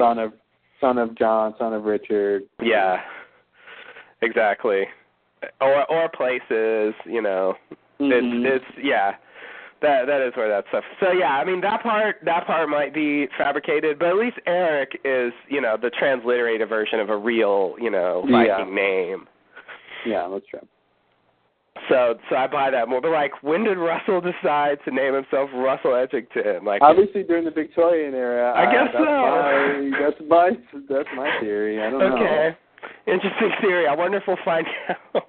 Yeah. I don't know why I care about that all of a sudden, but it seems odd. Like, where did he come from? What are his origins? Now I'm curious. He could have a whole show, I think. I mean, I don't know. Could. I think most people who live 3,000 years probably have their own show, but being a vampire with ambitions, I think. Yeah, I'd like to see what was going on. What's he doing during the Civil War or during any of the major historical eras? Yeah.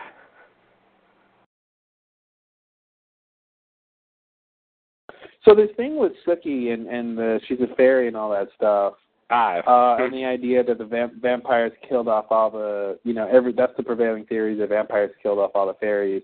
Mm-hmm. So I'm thinking that since we did see other fairies in Sookie's dreamland or wherever that place is that we went to also, that they didn't all die off, that they actually left. Mm-hmm. Like they went to somewhere else for refuge. Yes. And that's, it makes me think that this alien idea isn't that crazy. Mm-hmm. I'm wondering if they are on some other world or something, or other dimension, or because there's some place that I don't think is Earth. Right. I agree. At least when you go through that portal, mm-hmm. You're going some other place. So I'm wondering.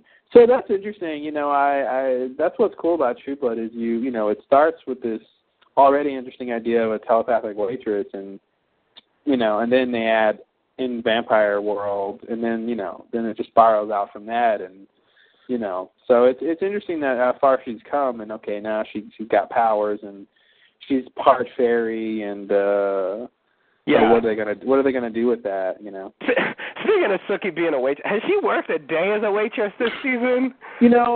She came back one time when she basically said, I think she said hire Jessica. I think she joked to Sam she should hire Jessica right before he hires Jessica. Okay. And I think that was the last time she worked, and I feel like that was coming from when she got back from Mississippi. Okay. I think. Okay.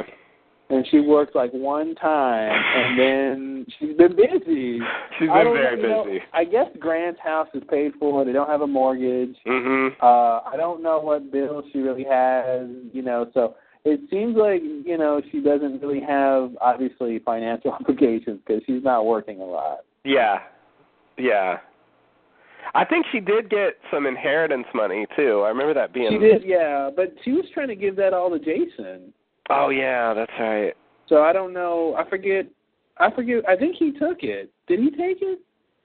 I don't remember. She was trying to give that to him, and I feel like he didn't want it either, but I forget what the resolution was with where that money went. Yeah, I don't remember. I guess I thought was that wasn't he didn't spend all of that on Fellowship of the Sun, did he?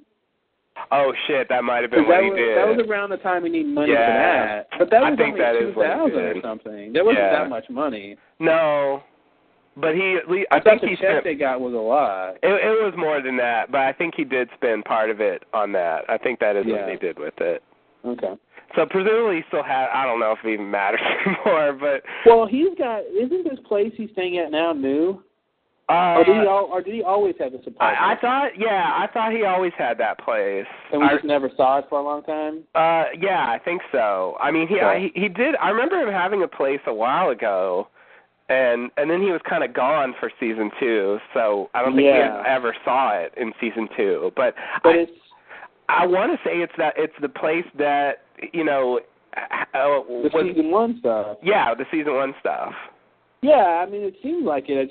I didn't remember. It's been so long. I mean, Hoyt wasn't his roommate the whole time, right? Or has he been his roommate this whole time? Yeah, no, I don't think that was true before. Maybe Hoyt was living with his mom. Hoyt was living with his mom. Yeah, he's living with his mom. Yeah. Totally. Yeah, so maybe he just moved in to where Jason's place. Yeah, that's right. I remember that.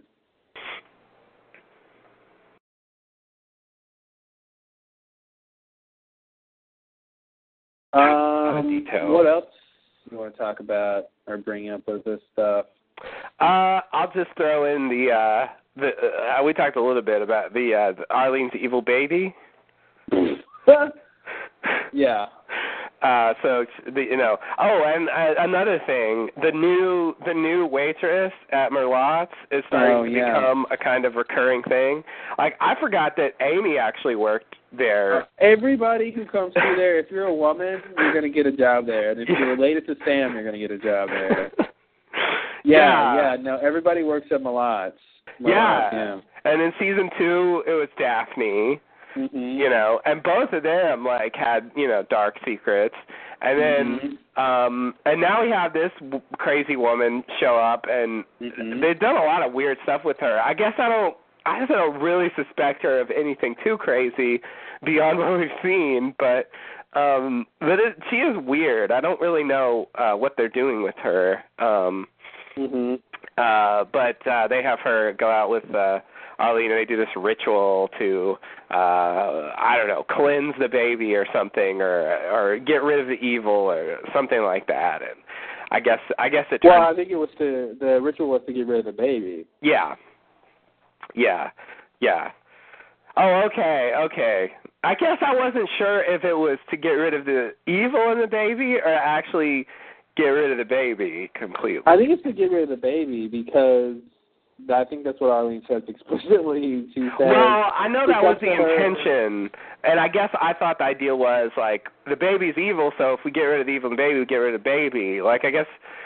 No, I mean, because she told Terry she didn't want the baby, and then she tells the lady, before this scene, she tells the lady, she says, you mentioned there's other ways of getting rid of the baby. Can we talk about that?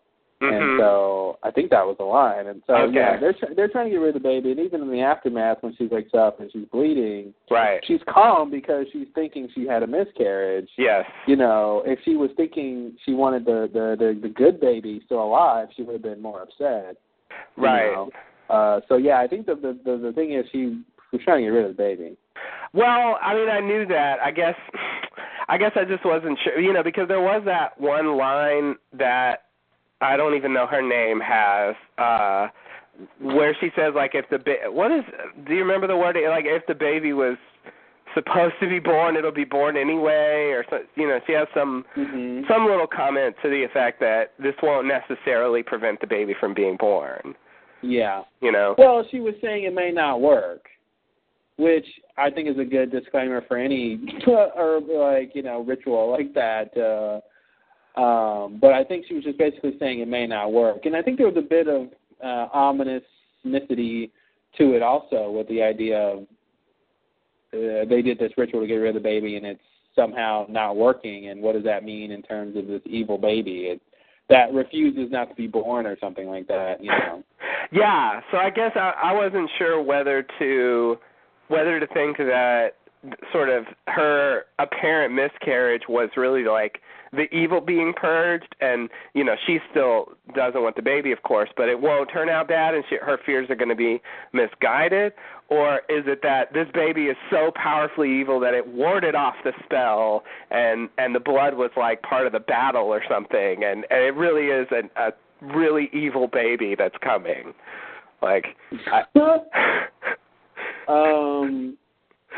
Well, which two ridiculous scenarios could it be? I'm siding with the idea that this baby. I don't want to say that the baby's evil. The baby's evil, but there's something undeniable about this birth that I think that they're trying to tell us. But I also want to say, if she had a professional abortion or something, a medical procedure, I think it would have worked. God, I hope so. I don't think the baby's get that whatever they do out of here. I don't know exactly what happens, but I think there's multiple methods. There's things that go on. Yeah. So I'm citing my perspective is that she tries to get rid of the baby. This baby wants to be born, and I think it's coming off ominous, like it's an evil baby to a certain degree. Not that the baby's going to come out evil, but that whatever force is related to Renee is there. Somehow and, still protecting the baby or something. Something like that. And yeah, so that's my take on it. I don't think it's going to be that they cleansed the baby and that was the evil coming out, and then she's going to give birth and the baby's going to be, because it's like, how do you know when the baby's like right. how are they going to show us that this is a good baby? Yeah. Like, no, look, you can tell because the evil was purged, before the baby was like, yeah, I don't know how they can go down that road. I think they can go down the road of the baby being seen as evil and resisting not being born and stuff like that, and any other thing that might happen during the pregnancy, Yeah. Yeah. I love how the doctor didn't explain what happened, though. I feel like maybe he did, but I feel like he didn't explain why she was bleeding. No, not really. Not really. He just said, that she was okay and the baby was okay, but he didn't really talk about what actually happened. Yeah. Yeah. I felt bad. I wanted her to get rid of that evil baby. Yeah, I kind of do too. I was like, I hope this works because that baby's evil, right? Yeah, and really I just kind of don't, well, babies are a problem, regardless of whether they're evil, but Renee's baby, like, I don't know, I'm done with Renee. I don't want Renee to have a baby. Like, it's... Yeah, that's the thing. I'm just resisting the whole Arlene having Renee's baby thing. If she was having Terry's baby, this would be a totally different thing, but... Yeah, absolutely. Yeah, yeah, I just... By the way, and really just based on the time scale of the show, I don't know how far they can really take it, Well, yeah, I was just going to say that. The time scale of the show, I think since the beginning of the show, has only been a couple weeks. Please tell me that's not true. I'm pretty sure I read that the whole show has only been, several weeks. Hasn't been. I don't think it's been it definitely hasn't been years. And I don't think it's been multiple months either. I think it's really been several weeks. I read that somewhere. I would have said months. Weeks? Oh my God, what weeks? Well, because don't forget the episodes pick up right where they left off. Yeah. For the most part. So, But even still, there's going to be 36 episodes. I mean, that alone, if it were one per day, that would be... that's a month. That would be more than a month, though. Well, yeah, that's 5 weeks or something. 6 weeks. That's not. That's better to me than 2 weeks. No. So I said several weeks. It's not 2 weeks. Okay. It's more I think it's more 4 to 6 or something. I mean, I'm sure there's a way to find out, but that's so. Yeah, it hasn't been. I don't think it's been. I think it's 3 months or less. Let's put it that way. 2 or 3 months or less.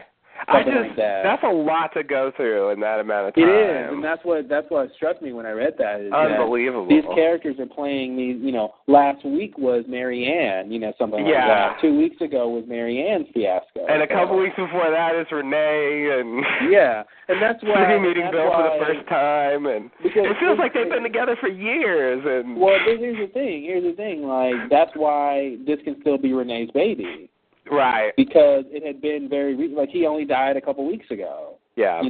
If it was 3 months ago, it shouldn't have been his baby. Because she should have been showing by now. Yeah. She just started her pregnancy, so that should date how long it's been.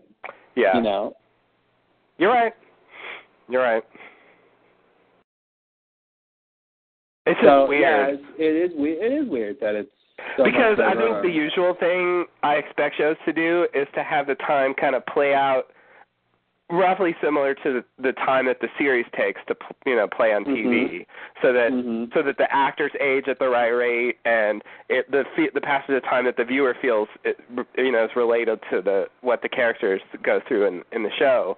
I think Mad Men sort of does that kind of thing with sort of representing roughly a year or so, and then they might skip ahead or something. They skip to catch up. Yeah, I think True Blood is like Lost, where I think True Blood started in 2007. I mean, these characters I think still are 2007. Yeah. You know, if that's the day the show starts, they haven't been progressing, so they're kind of still back. You know, they haven't even hit the financial crisis yet. Just think what happens when True Blood when that happens. And I guess Obama's not even elected yet. Wow, they're living in the past. They haven't even seen Google's new instant search. Wow. I don't even think Twitter was a big deal back then, 2007. Yeah, it's a pretty small deal back then, so yeah. Yeah, it's a lot of stuff has changed.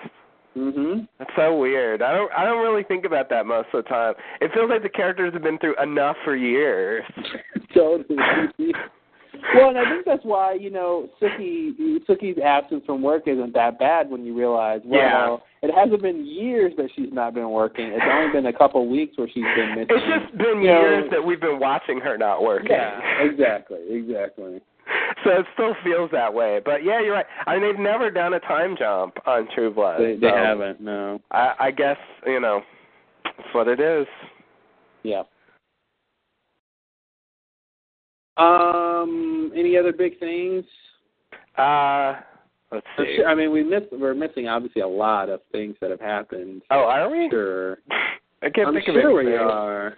We probably are, but I can't. I mean, nothing that necessarily matters now, but stuff that happened that mattered at the time. Yeah. I guess, you know, the best thing I can think to do is to transition into maybe a bit of speculation about what's going to happen.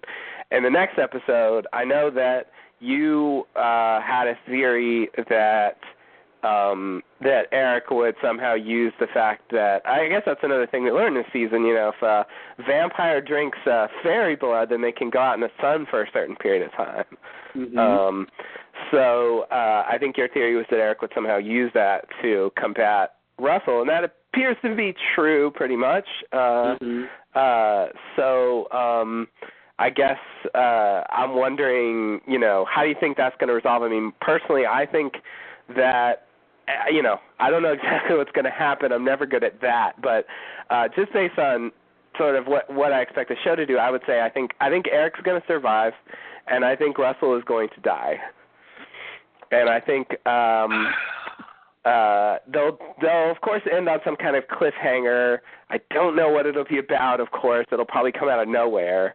I think Jason will probably succeed in stopping the compound from being burned down, or at least stopping people from getting hurt. Maybe he'll be a hero or something. Sam and Tara, I don't know what they're going to do. They're in a weird place for the last episode. I have to say, in general, I would say that, you know, the last episodes of True Blood seasons have usually not been spectacular. Mm-hmm. For whatever reason, you know, they're just not a monumental event. You know, I guess Lost got me in that mode of thinking of the last episode as something very, you know, significant. But in True Blood, it really usually is just kind of a tidy wrapping up of the stories and then a cliffhanger. You know, so I guess that's why I'm expecting the Eric Russell thing to resolve with somehow Eric's, you know, getting out of that situation and they're able to kill Russell. And, you know, and so that crisis is averted. Yeah, I don't know what exactly is going to happen with Eric and Russell, obvious statement. But in terms of a guess, I don't know if I have a guess either. I want to think that, yeah, like you said, Eric is going to live, Russell's going to die. But they're handcuffed together, so something has to happen to where, you know, Eric either gets out of those handcuffs. It's like a puzzle. Like, see if you can figure out how Eric lives and Russell dies. This is some weird, puzzle or magic thing. Given this situation that they're in. Yeah, I mean, I think they have to, you know, the power of the external, introducing the external thing, you know, it's going to happen here. Something's going to happen that hadn't happened yet that's going to change that situation. Yeah. Part of me wonders, and I don't think this is true, But part of me wonders if we will see that maybe when you're on Fairy Blood and you're outside, you start to burn at a certain point, but maybe you don't actually die. Maybe that'll be the twist. Like they're getting burned, but it's going to stop short of them dying or something. So they'll have to work their. It won't just be that the sun will kill Russell. It'll be that they're both weakened or something, and now they'll fight each other, and then they'll have to kill each other sort of more on those terms, or more even terms, or something like that. Otherwise, the simple idea is Eric has to get out of the handcuffs while leaving Russell outside. How do you do that? Yeah. So something tells me they're gonna twist. My wild guess is they're gonna twist this Fairy Blood reaction. They're gonna we don't know all there is to know about what happens when you're on it. That's what I want to think. So maybe some new thing will or the other idea. My other guess is they'll both be outside dying, and they'll kind of be dying, and then Sookie will run out and give Eric some more of her blood, and Russell won't get any, and he'll die, and Eric won't, or something like that. Okay. Because I think she's inside, isn't she? Yeah. Yeah. So she's gonna want to run out there when she finds out Eric's dying. She's gonna want to run and help him. So. Yeah. I'm sure Bill will be like, no, don't. Of course he will. Yeah, you already see that coming. Yes, that's just Bill's comfort zone. Telling Sookie not to get into a dangerous situation. Yeah. That he got her into. Yes.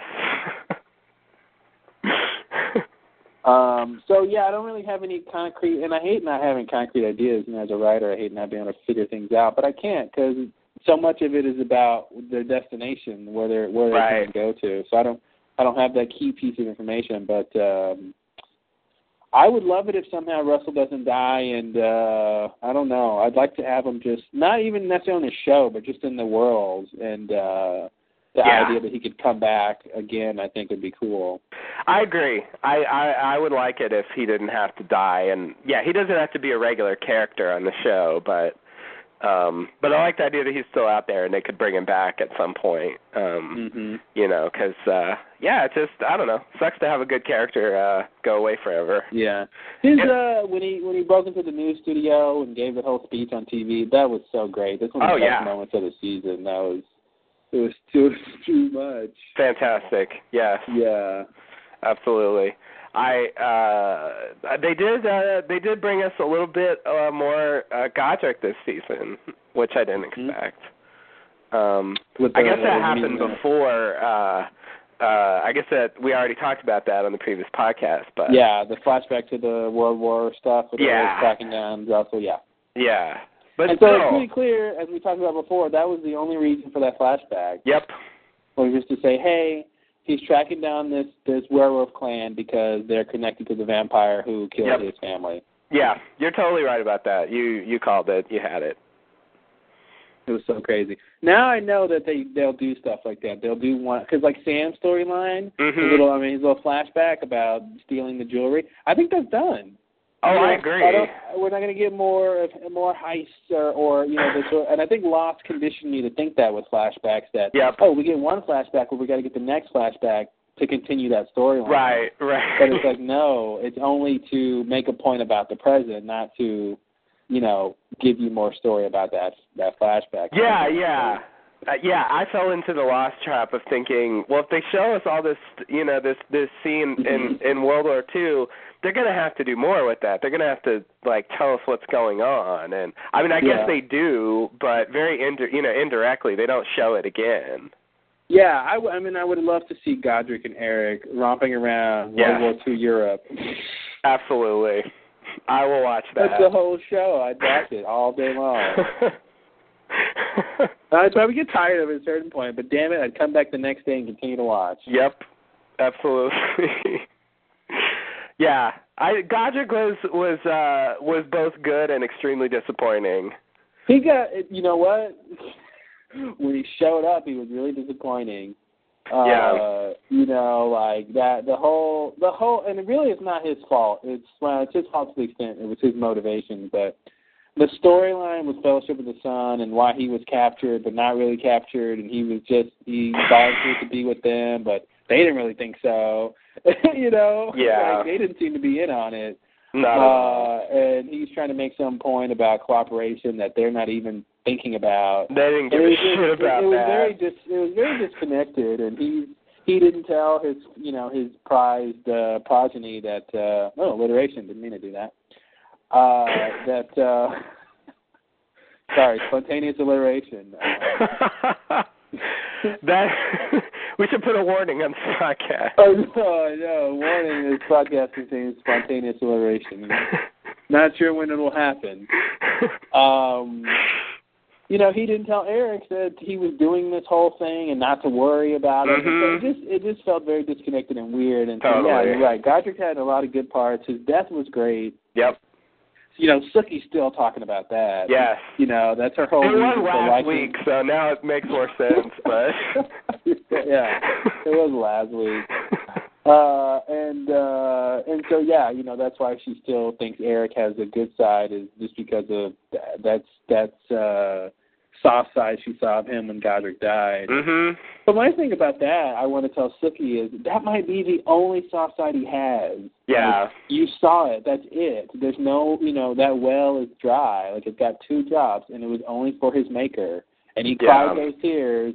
You know what I mean? It's like, this is the most, probably, the most emotional situation he's going to be in, is the death of his maker, the voluntary death of his maker. Yeah.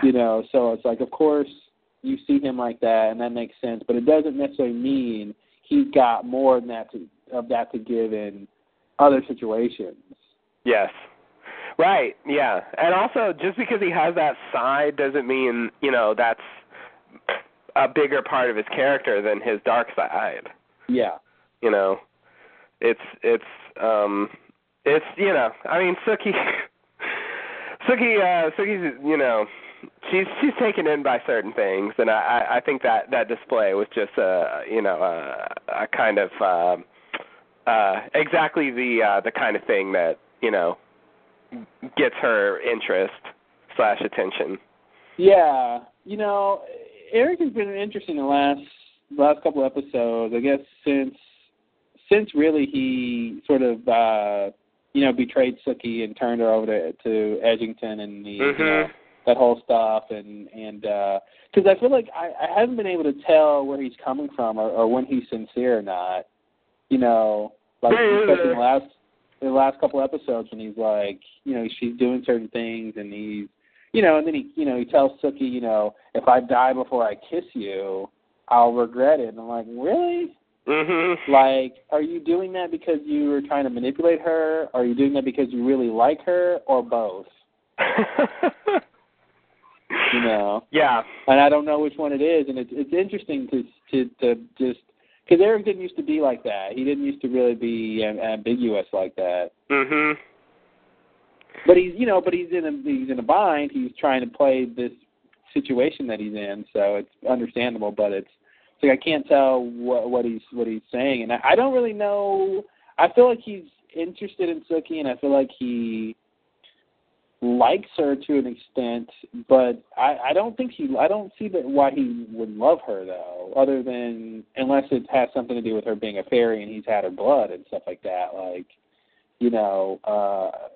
again, it's like, I know why Bill and Suki love each other. We've seen it. It makes sense to me. I know why Eric would be interested and infatuated with Suki, but I don't know how he would sort of be in love with her to a great extent. Yeah. I think it is more of an infatuation type thing, but it's. I definitely have gotten the sense this season that he has priorities that go above her. Yeah. In particular, his grudge against Russell. Mhm. I think he, if he thought it was to his advantage, he would throw her under the bus for the revenge. Mhm. But at the same time, I do think he cares about her to a certain extent. Just that, he's willing to sacrifice her for other purposes if it's called for. Yeah.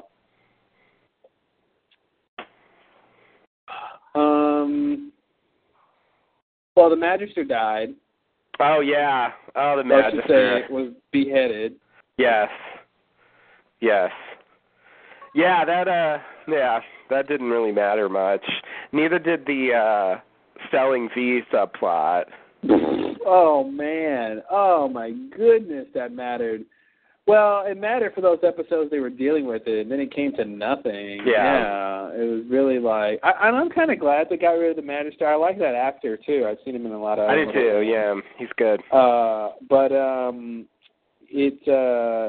it really was cumbersome. And then the blonde lady, the leader of the the Vampire League or whatever. Nan Flanagan. Yeah, Nan Flanagan. Is she Nordic too? Also, it seems a very, very Nordic name.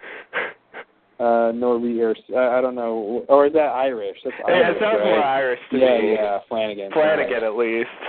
Yeah, and you can just tell like where she got that name from. But she comes in with the whole thing and the authority, which I really liked. I really liked the idea of the authority until they showed us the authority. I really was disappointed when we kind of saw the people who it was. I love the idea of this amorphous organization that was controlling vampire politics. Oh, when did that happen? I don't even remember what you're talking about. The scene where Nan comes to Fantasia and interviews Eric on the record about Edgington and all that stuff. Right. And he's got the webcams on him and he's talking to those people. Oh yeah. And they cut to the people who are watching Eric's testimony. That's the authority. Okay. And I thought, because it was cool with the high tech stuff, up until the point they actually showed. I think you only see them in silhouette or you see behind them or something. You don't see their faces, but I don't know. Just the fact that you see that it's just a couple of people or something, it just took the mystery out of the authority. I really enjoyed when it was really mysterious and the authority, we don't know who they are and what they do, but they do a lot of stuff. And but yeah, so anyway, my point is that whole thing, she got his testimony about Russell, and I guess Eric basically was saying Russell's a threat to their plans, and they basically disavowed any knowledge like it never happened. So right. So that whole V selling thing and all the repercussions following didn't really matter. Yes. Yeah.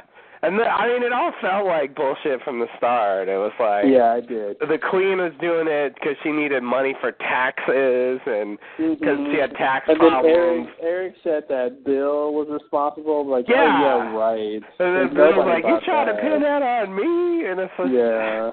It's like, I'm not buying any of this. Like, it just seems ridiculous. Like, no one seems to be acknowledging how silly this is. Yeah. And they even had this scene with Eric and Lafayette where it seemed like Eric was sort of tutoring Lafayette on how to be a better drug dealer. And they dropped that. They totally dropped it. He gave him a car, it was a whole thing, and now it just didn't seem to matter at all. It seemed like there was going to be a storyline with Lafayette selling V, Yeah. And maybe they only had that storyline start to get Lafayette a supply of V he could do with Jesus. Oh, okay. But maybe it wasn't about him, really. I mean, it was a red herring when they, to a certain, in this perspective, that they showed us that he was getting tutored on how to sell V more effectively, but really it just seems like the long-term effect was he's got V that he can do with, obviously healing the guy who he was going to sell the V to anyway, the Panther Daddy, and healing him with the V, but then that leading into the Jesus V stuff, and then of course that leading into whatever else they're going into. So it kind of makes sense in a way if that's what it was about, but it was very tenuous. All the connections that people had, the different storylines about selling V were just very tenuous, and like nobody's buying this, and gave him the car, which I guess just so they could smash it, and And that's about it. So. Yeah. Yeah. Oh, I forgot they smashed a car. That's right. Yeah. That's right. Yeah, it's weird they have those little connections. Like Lafayette was tied into Crystal's family for a little bit. Yeah, that's when he finds out about the V, is when the rednecks or whatever, the redneck Panthers come and trash his car. So. Yeah. Yeah. Forgot about that stuff. But yeah, I guess at the end of last season, I thought of that as a bigger question. It just, I can see what they did with it, but it just, I don't know. The V? Yeah. Yeah. Yeah, it does not seem like a big deal. Because there were a lot of threats going around about it, and it just seemed like a big deal to everyone. But. Mm-hmm. It just wasn't in the end. I guess the Queen was the source of it originally, and she's been dethroned basically by Russell and just turned into. Do you think she's gonna be reinstated after this thing with Russell plays out, or do you think there'll be a new? I hope she stays in that cage. I know why the cage the Vampire Queen sings. That was the alternate title for Maya Angelou's book. I think she made a better choice, but it was an interesting alternate. I don't think we were ready for that story yet. No.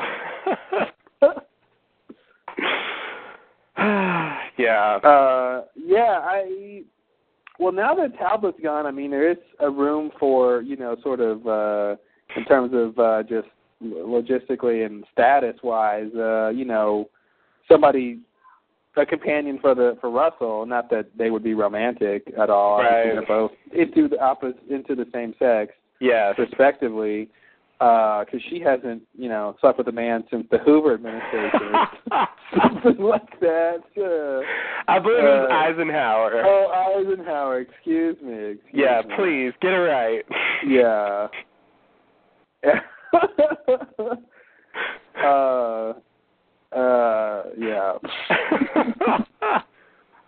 I was just going to say, as crass as this might sound, after Ike, she went Dyke. Oh.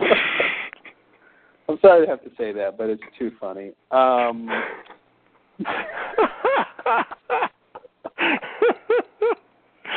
Nice.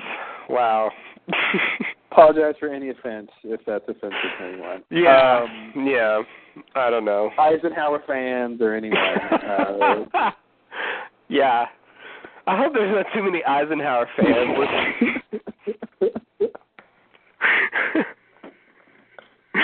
Well, we're talking about their favorite guys, so that's true. Reason to listen. True. So is she going to be around more? Ugh. I mean, I hope not, only because I don't like her character. Yeah, that's kind of why I was asking. I mean, I think she's one of those like big characters that they brought in that just kind of utterly failed. Yeah. And I would say she is the probably the only big character they brought in that failed. Like to the extent that she has to the extent that she's on the show and has a part in the show, I think. Everybody else has done a lot better job. Right. And the way they've belittled her this season, it feels like they kind of know that. Yeah. That she came across in a certain way that I'm not sure they fully intended. Yeah. When they were originally showing her. Yeah, I think part of the problem is they decided to show us the first example of a vampire queen by showing us an atypical example of a vampire queen. So we go, oh, this is a vampire queen, and it's this character who is not what you think of as in a queen, really. Yeah. She's a good bratty princess. Yes. So I think that's part of the problem. I think the actress's portrayal is part of the problem. And I think really the storyline that she had to work with is part of the problem. It just hasn't been that interesting, and I think the best we could have hoped for is another actress who could have brought something more dynamic to the role and sort of surpass the storyline that was given to that character. But yeah, I just don't think the storyline's even that great. So you're sort of failing on a lot of different areas here. Yeah. Yeah. She had that one moment that I will always love when she jumped on Eric in Fantasia, and they had that weird effect and that weird audio scream, and I thought that was great. And that was her peak, and she hasn't ever gotten close to that again. Yeah. I mean, they haven't really used her much this season. Mm-hmm. And they kind of just took her out because, I guess with all that Russell's doing, she would be expected get in the way. Yeah, have some involvement. And I'll say this, considering that for all intents and purposes, the Queen's actions is what starts True Blood. The Queen being that's right. and sending Bill to whatever extent back there. That's another thing that we learned this season. Yeah, and that's a big point, and you think they would connect that big point back to her character and make her character more interesting because of that, and it doesn't. And it's like, she kind of doesn't get credit for doing that in a way, Yeah, I forgot that she even did that. Yeah, because it just hasn't been. They haven't made a big deal out of it. Mhm. And they haven't really shown what she even wanted to do exactly. That's the other thing, yeah. Although I guess that's true with a lot of the characters who are interested in her. It seemed like they didn't quite know what they were going to get with her. Well, but here's the deal. Everybody else except for the Queen didn't know what she was, and so they were intrigued by that. But the Queen knew what she was, therefore should have had a plan of what she wanted from her. Yes. But never really seemed like she had a plan. Yeah, no, it's true. Well, and why does the Queen even know what she is anyway? Yeah, that's a good question. And you would think, I don't know, that whole thing, and not that it's a retcon, but it just seems a little lackluster, that explanation that the Queen was behind this when she never seemed that interested in Sookie. No. All the time she's playing Yahtzee, you think that if she knows where there's a fairy who notoriously have this tasty blood, that she would want Sookie for herself and to come in and all that stuff. And she knew Bill was there because Sookie was in danger because this man had taken over the town, and she didn't really seem to care. She didn't care at all. And she sent him to, do recon on Sookie, yet she never seemed to ask for updates. No. She never... So, I don't know, maybe it is a retcon. It feels like a retcon. Yeah, I guess I didn't want to think it was, but, it's in retcon territory. Yeah. I didn't ever get a sense there was acknowledgement of that last season, so... Nothing where I was like, there's something going on with them, like, that we didn't know before. I mean... Yeah. I don't really buy that, but whatever. That's why they call it a retcon. Yeah, exactly. True Blood's, getting up there now. It's time to start retconning things. Yep. Happens to every show. It really does. You do what you have to. I think I would say season 2 did have a low point between the earlier part of the season and the later part of the season where it felt like not a lot was happening. Some of those episodes were not the best, although they had some good parts. But I do think that last season had a sharp focus that this season lacks. And so I think, as a whole, I think last season was more successful. There's been a lot of good stuff this season, but it feels more slapped together. It doesn't seem to hold together very well. It doesn't seem very coherent. So I think I would say I think last season was just better planned. It feels like they had a better unified vision of how the season would develop.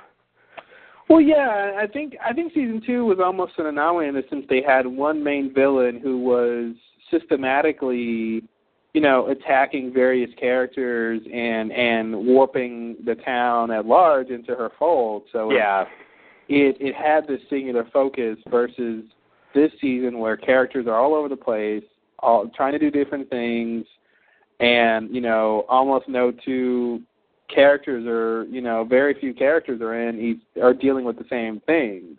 Right. Jason's only tangentially dealing with Russell in terms of Sookie being protected. Yeah. And he's protecting her from werewolves. Here's Jason, no werewolves are coming for her. I think we're done with the werewolves. I don't think any werewolves are after Sookie anymore, and he's still thinking they are. So I think that tells you something. Yeah. I think it has been all over the place, and that's in and of itself not bad, but I think it has felt a little slapped together in the sense that it's not as tight as the other seasons, and there seems to be extraneous storylines and really sort of too many storylines. And I hate to say that because the more the better, but not when they're not interesting, I guess. So, exactly. Yeah. If you're going to throw that many out there, then I guess the idea is quantity over quality, but I think there's too many where the quality is dipping, and so it just feels like I'd rather spend more time on the stuff that's working, than get extra scenes about other things that aren't very interesting. Yeah, I'd take some more scenes with Terry and Arlene and their domestic arrangement, even with the kids. I like the kids. Oh yeah, the kids are good. For TV show kids who show up every now and then, I like those kids. Yeah. And although they do have that like Aster and Cody syndrome. I think they play it better though. I agree with you, but I think they play it better somehow. It's weird, like Mad Men has it too. Like, what is it with the boy girl? Yeah, the little. Yeah, all the girls are older, right? Yeah, the girls are older. They're the more sort of complicated, knowing one that has like more, pre-adolescent kind of problems, and then there's the more simplistic younger boy who just has very simple desires. And I'll add a fourth show which is sort of relevant because Dennis O'Hare was on it. Brothers and Sisters. Speaking of Alan Ball, 6 Feet Under, Rachel Griffiths is on. Oh yeah, too. That's right. Yeah. And she plays a mom who has 2 kids, and the girl is older. And that's exactly when they deal with those storylines. It's the older girl is going through the older kid stuff, the rebellion and getting older and the cliques with friends, and the younger kid is dealing with the little kid. I mean, obviously it makes sense. You got to deal with the psychology of your characters, but But it is weird that there's 4 shows with the older girl, and the younger boy. Yeah. Yeah, and kind of this, and they're all experiencing the same kinds of issues, So it just feels like Aster and Cody over and over and over. That's my template, just because I know their names. I don't actually know the names of Arlene's kids or the names of Don and Betty's kids. But it's Don and Betty is. I did know their name. Well, I knew the girl's name. I should know her name, but I don't remember it now. I can't think of it because I'm thinking of Aster and Cody. Yeah. And I did know the True Blood kids' names, but now I'm thinking of Aster and Cody. You knew the True Blood kids' names? Oh man. Yeah, it was. Sorry for Aster and Codying. It's infectious. I think those are well-chosen names because they've been very easy for me to remember. I forget now, but...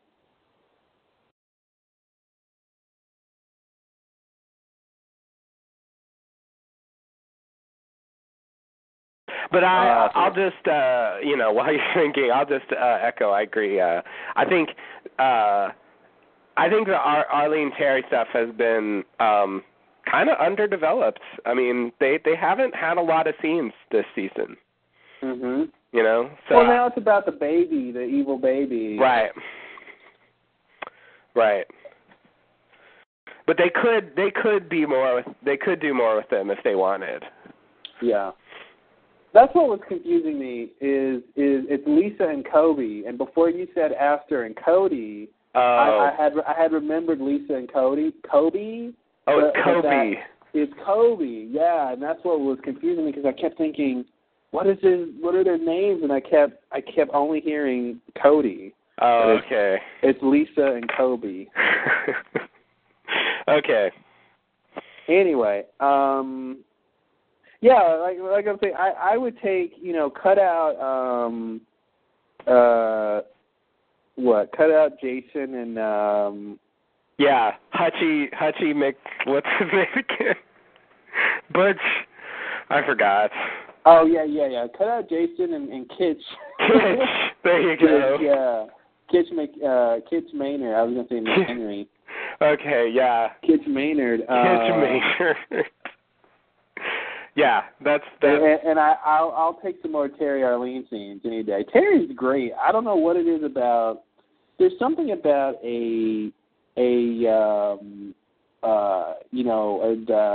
Sam would put it, a shell-shocked vet who has these sort of social issues stemming from his situation, but he's got this other weird positive characteristic to him too. Almost a Zen-like quality. Yeah, and very, very powerful and almost spiritual in a way. And he plays the part so well, and it's interesting to see that dynamic. And I like when when Arlene tells him the baby's not yours, and he's like, I'm gonna raise this baby like he's mine, and he's like, oh Terry, you're killing me, man. You're killing me. Yeah. And then when he and the doctor in the hospital scene, after she thinks she's had the miscarriage, and the doctor says no, the baby's fine, and he just instantly is happy, completely elated, yeah, and just he can't control himself, and you just want to be happy for this guy. Yeah.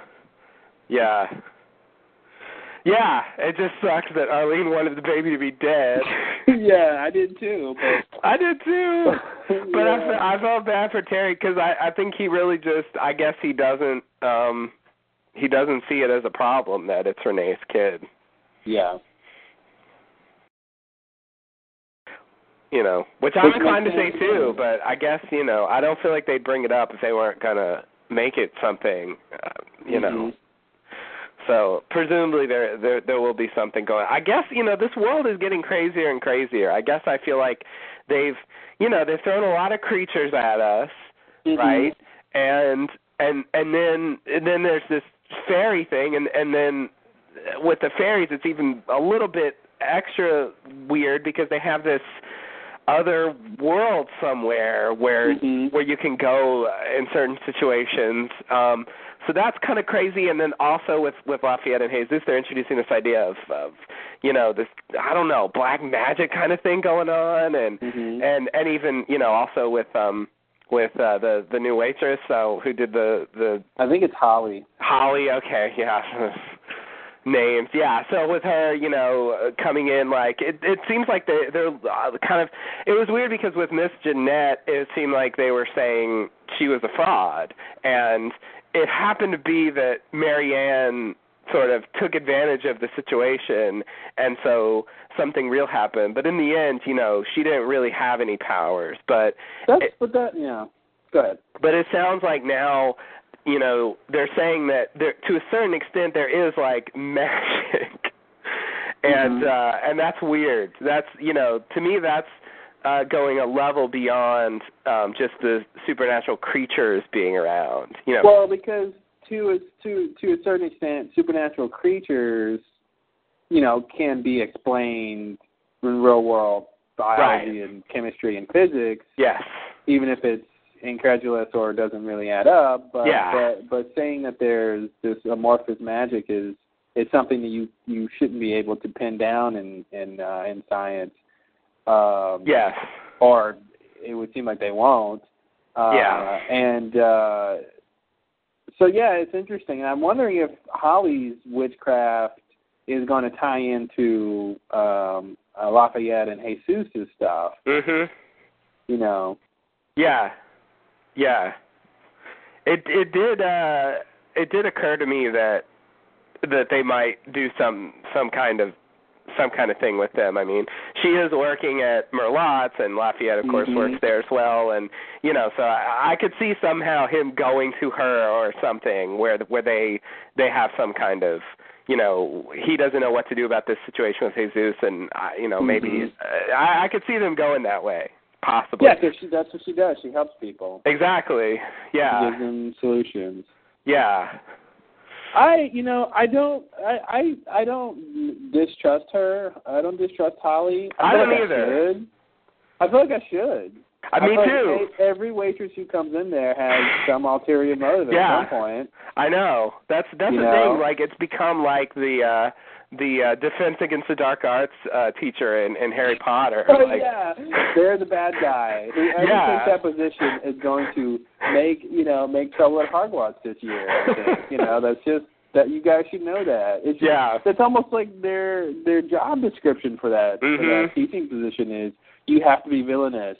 Right. By the end of the semester, you must cause X amount of havoc, or something. Yeah, yeah. I mean, the connection is already kind of there because to teach it, they have to know something about the dark arts already. So, there's always kind of a hint of evil about the subject to begin with. So I think that's why, it was chosen to be kind of the villain's chair for the whole time. But it's pretty ridiculous, and it feels like this waitress position is the same kind of thing. Mm-hmm.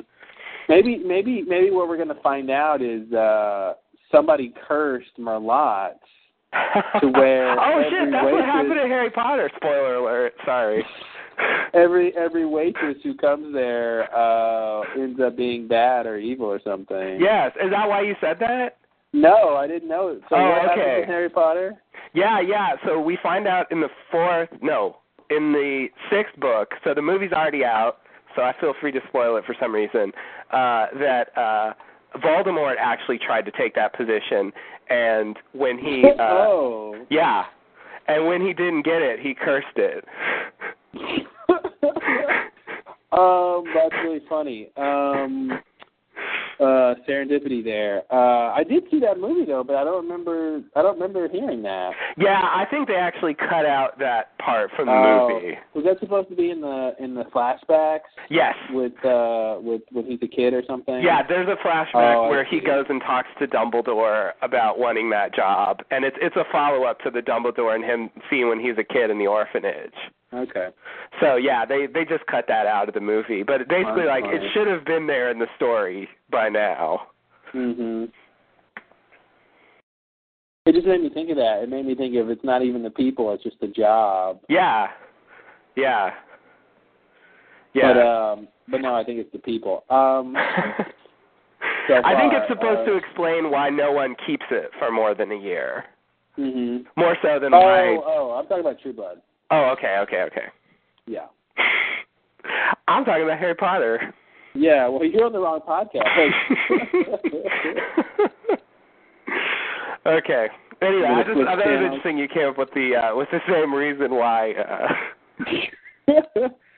Well, listen, the only difference between me and J.K. is, a couple of initials and gender, right? Mhm. Pretty much. All right. Well, anything else? I think we covered a lot of the major stuff, obviously. Yeah. I mean, we didn't hit all the details, but time has proven that some of those weren't particularly significant. So I think I brought up everything that I thought was worth discussing. I can't think of anything else. So we met Claudine. Oh, yeah. Who's the leader of the elves. I'm sorry, the fairies. Please, fairies. Fine line. And and Bill even meets her. Yeah, and then that was weird when Bill traveled there. Yeah. So, what do I think is going to happen next episode? I don't know. I mean, I remember this time last season, they were about to go storm, Marianne, and I think knock her down a peg or two. Yeah. And then I remember the finale was sort of lackluster in the sense that they just kind of wrapped up the story. So I don't know how they're going to wrap up this season. Everything seems not yet finished.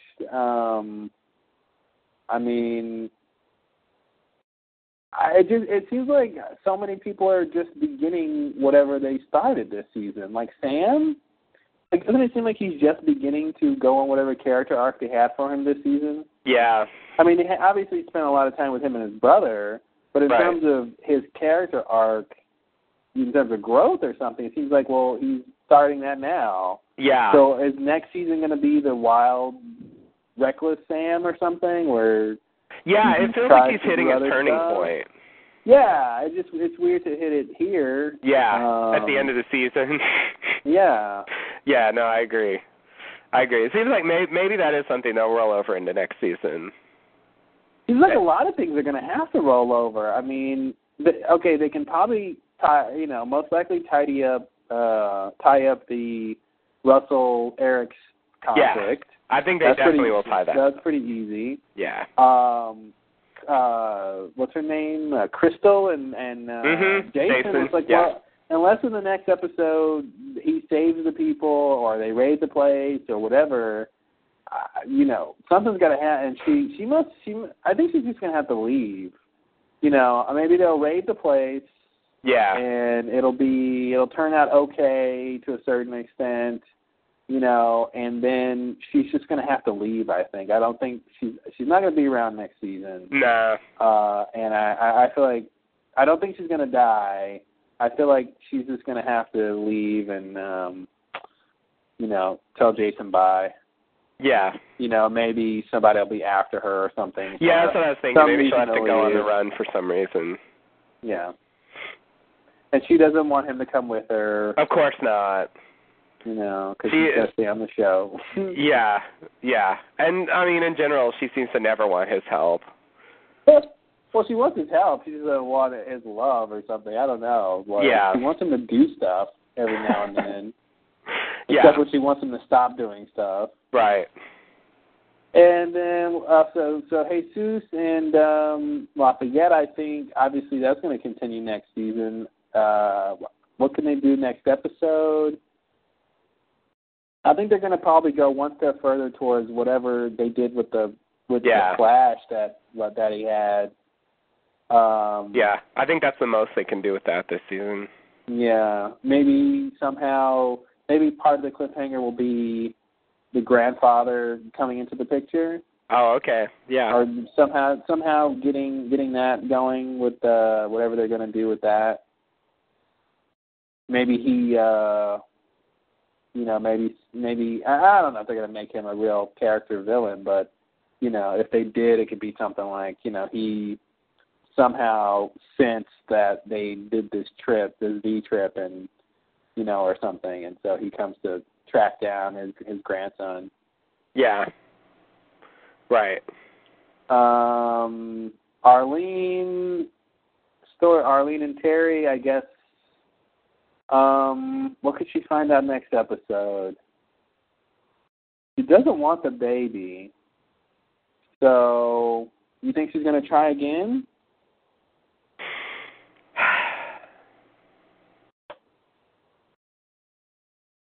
No, not in the next episode. I could see her going to Holly and, telling her it didn't work and maybe asking her if there's anything else she can do or whatever. But I don't think there'll be another attempt in the next episode. Okay.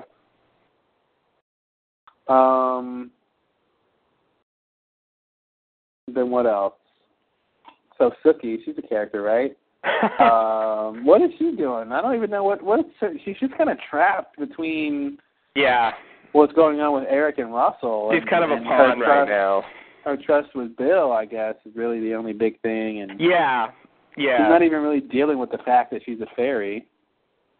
No, not at all. That's on the back burner.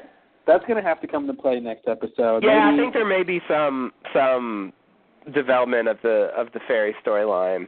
Well, that would be a good cliffhanger if somehow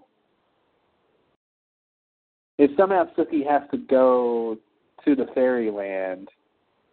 I just said that.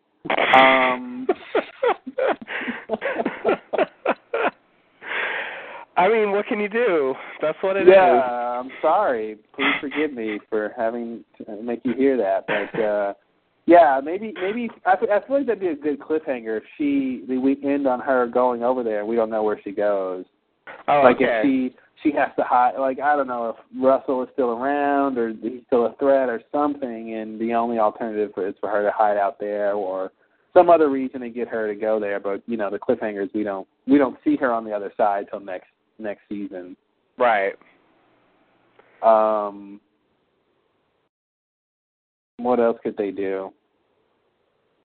I mean, I think she's got to help Eric out. Eric's not going to die, so yeah, I feel like somehow she's going to help Eric at the last second, and he's going to live, and Russell will be dead. Yeah. Or either I like the idea of them fighting it out to a certain extent. Being both weakened and sort of more on even ground. Mhm. What other storylines? Sam, I guess. I don't know if Sam and Tara were just having a drink or if they're really starting on a new, a rekindling of their romance or not. Yeah, I don't either. It seems like it could go either way. At this point in the season, I don't think they can do that much with it. If they're going to go anywhere with it, it'll have to be next season. Mhm. Well, it might just be a one-off thing. Tommy stole money, didn't he? And took off? That's right. Yeah. I wonder if, presumably Sam's going to reopen Merlotte's at some point and, hire some of those people back, right? Or do you think there's any chance they'll just close it down? No, it's a staple of the show. They have too many scenes at Merlotte's. I know. Close it, I think. Yeah, he's going to open it. I think Merlotte's is one. It's such a weird place. Obviously, the last couple of weeks, if you've been to Merlotte's in the last couple of weeks, it's a weird place. Yeah. Vampires hang out there. The bartender. The waitresses might glamour you. Yeah. It's a weird place, and people have gotten kicked out of there before. Yeah. And it's almost like there's no other place to go, so they just have to come back. So they don't, even though they're pissed about Sam being rude, they'll be back next week because where else are they going to go drink and eat and stuff? I feel like it's that small of a town where, they're pissed at Sam, but they're still going to go back. Well, I guess I was more wondering about Sam not reopening the place. Yeah, why wouldn't he? I mean, what else is he going to do? Yeah, pretty much. Sam had an opportunity to leave when he first was kind of packing up because of Marianne. Mm-hmm. And I thought, maybe he's going to try to leave, and he didn't. And I think he's not leaving. He's not going anywhere. Yeah. Yeah, I agree. Now, what's going to happen, I don't know, but I know it's not going to happen. Mhm. That's easier. Mhm. And then what else we got? Speaking of Lafayette though, before and his black magic stuff, his mom did drop some hints about him being powerful. Yes, she did. She literally sort of broke out of the institution to tell him this stuff. I mean, that's really kind of the only thing she really did was that, and kind of sort of support his relationship with Jesus to a certain degree, and that's about all she did before she was taken back. So I think there was something there that he's got some power. Lala's got some power. I think you're right. Yeah. And I'm assuming that'll tie into that storyline to some extent. It'll be explained by whatever they do, maybe, or we'll get the opportunity to see what that means in that story or something. That's what I'm expecting. Yeah. Well, anything else?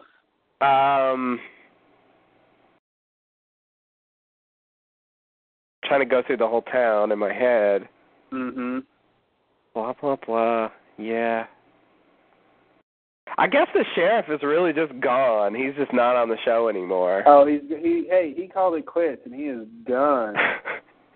I wonder if that actor just wanted to leave, because it was very abrupt and very well, it was very abrupt. I mean, well, but I think it fits in with where they're going with the show. I think he had to leave for Andy to become sheriff and elevate and basically bring Jason along in his coattails. I think it seemed abrupt, but also like it was an abrupt decision. It was like, I can't handle one more murder. Yeah.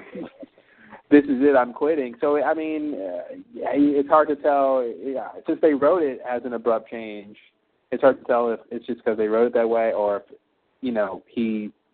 because I feel like if he wanted off the show, it would have been further enough along in production that he would have told them that they could have dropped hints or something about his retirement, and they could have made it a retirement thing. But they made it he's just quitting because he can't handle stuff. So, but. Yeah. I don't know. I guess, if he's on another show, we'll see. But I think it does make sense story-wise that he would leave. Oh, I agree. I mean, they made it work. Yeah. And I think they had brought Andy to a point where he could assume the role of sheriff and not seem ridiculous. Yeah, he could be thrust into it and have to deal with it,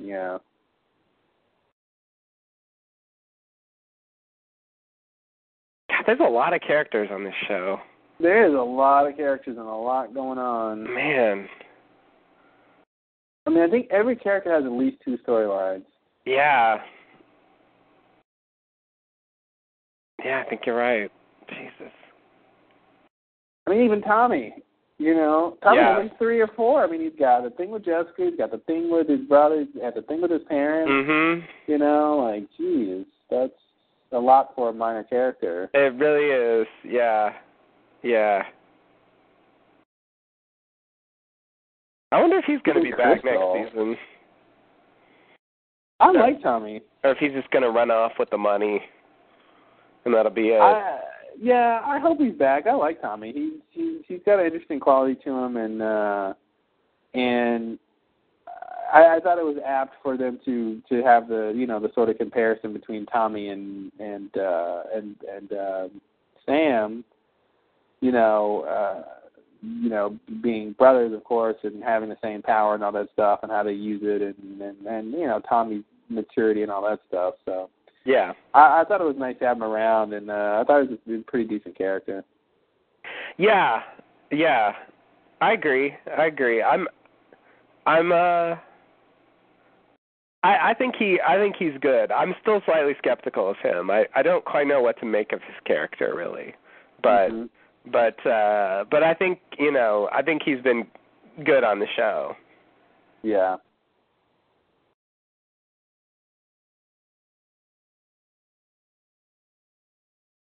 I think that's pretty much everybody. Pam, she's wrapped up with Eric's stuff. Yeah, Pam's had a lot of fairly sentimental stuff this season. She has, yeah. It's been weird. It's like the connection between her and Eric has gotten really emotional in a way that it never really did in previous seasons. Yeah. Eric caring about her and her caring about Eric, or just, I don't know, never really played to that extent. I guess the idea is, they're in this situation where they're actually in danger, and Well, yeah, before everything was sort of fine. Yeah, exactly. But it's been weird to see. She's such a cold, stony character. It was weird to see her, just kind of worrying about Eric, and She pulls it off, and I have to say when Sookie grabs the chain, and when she's locked up in the dungeon and she escapes, and she they have Pam tied up with the silver chain, And, after, Pam had just been fighting Bill for a little bit and spraying him with that silver spray. Right. And then she says, I'm not your enemy. I'm not the enemy. And I'm thinking, please listen to her. She really isn't. She really wishes you guys no harm. This is not about you guys right now. I felt bad for her in that situation, and then she's like, don't leave me here with this, idiot or whatever she said about the Slovenian stripper that was there. Right. I really felt sorry for her of you didn't, Bill didn't have to fight Pam.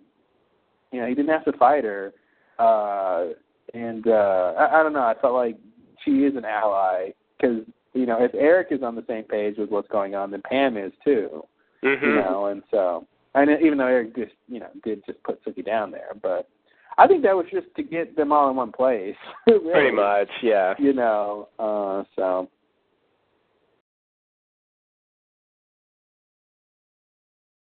But anyway, so yeah, next week we will see the finale of season 3. It seemed like the season went by so fast.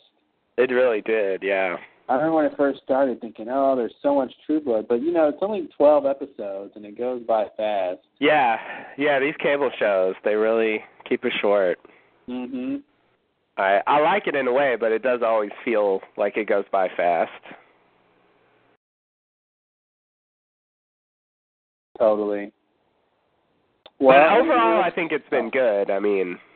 Yeah, I'll take it. Yeah, I've been happy with this season. I feel like season 2 had a bit more, sort of decided lulls than this season has had. Yeah, that's true. This season had more storylines I didn't like. So there's, sort of pros and cons for both, obviously. Season 2 is more for the one big battle at the end. And this has been more, not a big battle at the end, but a lot of smaller battles throughout the whole season. Yeah. Sort of all over the place. They like to travel a lot. I'm surprised how much they travel. I mean, they were in Dallas for part of the season in season 2. Right. Then they, then they went over to Mississippi in this season. Yeah. Yeah, there was about half the season that was based in Mississippi. Mm-hmm. I guess that's the same kind of thing they did last year. So, do you think that they're done with that telepath guy who they met in Dallas, the bellhop? Yes, I do. Is he supposed to be a fairy too, and he probably doesn't know it? Maybe. Maybe you think maybe Sookie will tell him, or maybe he'll come back in season 4 when she feels the need to tell him he's a, maybe she'll need a fairy, a helper. Oh God, fairy helper. Someone to help her who is also a fairy, and so she'll remember that guy and go track him down or something. I don't know. Yeah. That's interesting. I forgot about that guy. I just feel like you don't bring that up. You don't bring up someone who's like Sookie, who you thought was the only person ever like that. Yeah. And then just not bring them up ever again. I feel like you've got to come back at some point. Yeah. I see what you mean. It doesn't seem like he's coming back, but it would make sense. Mhm. Yeah, that guy. Well, back then, I just thought she was a telepath, so I didn't necessarily think it was a big deal. I just figured, because of the nature of the ability, telepaths are more secretive about what they can do. And now Sookie's nephew is a telepath. Oh, that's right. So yes. I guess that means he's got the fairy blood too, which is going to be an issue at some point. Yes. Maybe not for us, but for him in the long run, I guess. Yeah, it's weird. Fairies are telepathic. That's not really something And that's another thing I kind of want them to explicitly say, that if you are telepathic, you're a fairy. Yeah. Because it could be two different things. There's just, different situations where people are telepaths, and one of them... Yeah, just like there's different kinds of people. Right. And, there's different kinds of telepaths, and yeah. Being a fairy gives you the telepathic gift, but it's it's not you're not just a telepath like maybe that other guy is. So. It's more than that. Yeah. Yeah. Yeah. You got a point. I guess that's kind of what I was thinking. I never thought of that guy. Well, I didn't really think of that guy at all, but when you initially mentioned him, I didn't think that he was necessarily a fairy just because he, but on the other hand, with Sookie's nephew, it definitely seems like he's supposed to be, it's the same family, so, it makes sense that he would have that. So I think maybe that's what we're supposed to think, but I don't know. Yeah, you're right. They should say it. They should say it.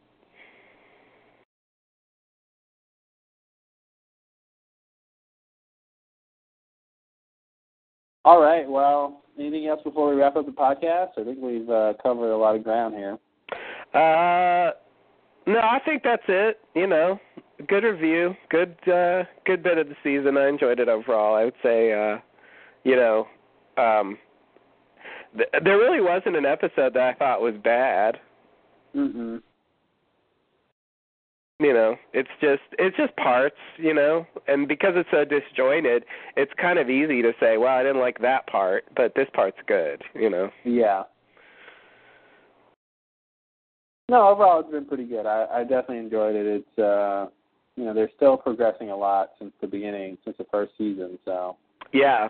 The show's changed a lot since then. It's really, it feels like a different show now. Everybody's supernatural now, and it's going into really, really crazy territory. Yeah. Maenads are just the beginning. Just gonna say it. Yeah, it was a big beginning too. It was. So yeah, I think that's strangely it. Strangely enough, Bon Ton is just this hub of supernatural activity. I love how in the most, you would maybe imagine something like this taking place in a big city where there's more people, so there's more going on, but it's this little small town where, half the population is a supernatural, so it feels like it. Yeah, that's kind of weird. I wonder if they'll explain that. Mm-hmm. Like somehow Bon Ton is the source of some power that all the supernatural creatures got their descent from, or something. Yeah, there's different places around the world or something. Yeah. And they sort of congregate around it, unknowingly to them, unbeknownst to them. Yeah, they're just kind of drawn to it unconsciously. Mm-hmm. Yeah.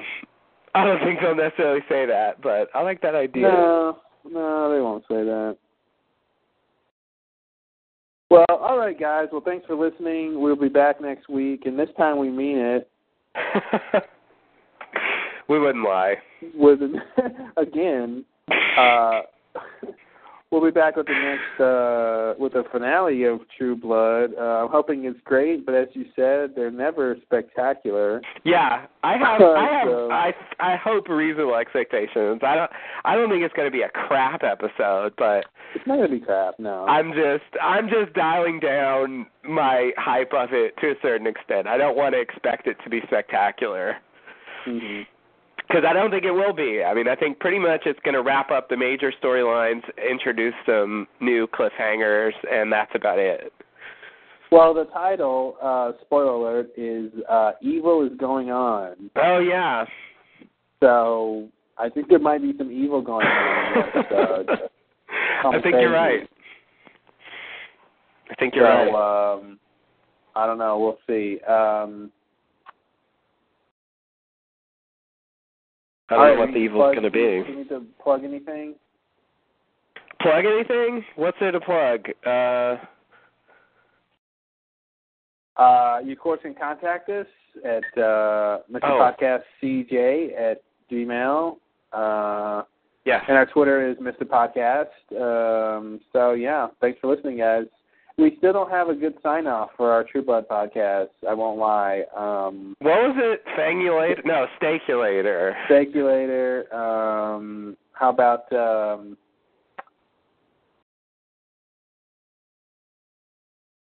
I don't know. See, there it is. I don't know. Yeah. That last one came so quick and easy. Mhm. It part of it was an actual salutation. Yeah. So. Yeah. Or that's not a salutation. It's a. Is that a salutation? No, it's not a salutation. Not really. I mean, sort of. What is there a word for those things? Yeah, I think there is a word. Let's see. Yeah, it's not coming. I don't know what it is, but post-salutation, I think is the word. Yeah, pretty much. I forgot what I was saying. So I don't know. It's hard to come up with that stuff. But yeah, the thanks namaste thing was namaste is an actual post salutation. So. Right. And it was used in the show as a sign off. Yeah. So it sort of, naturally works. We should do something like Russell did as a sign off. We will eat your children.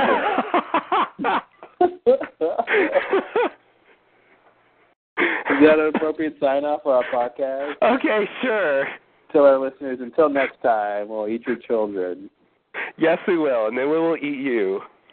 And then we will eat you.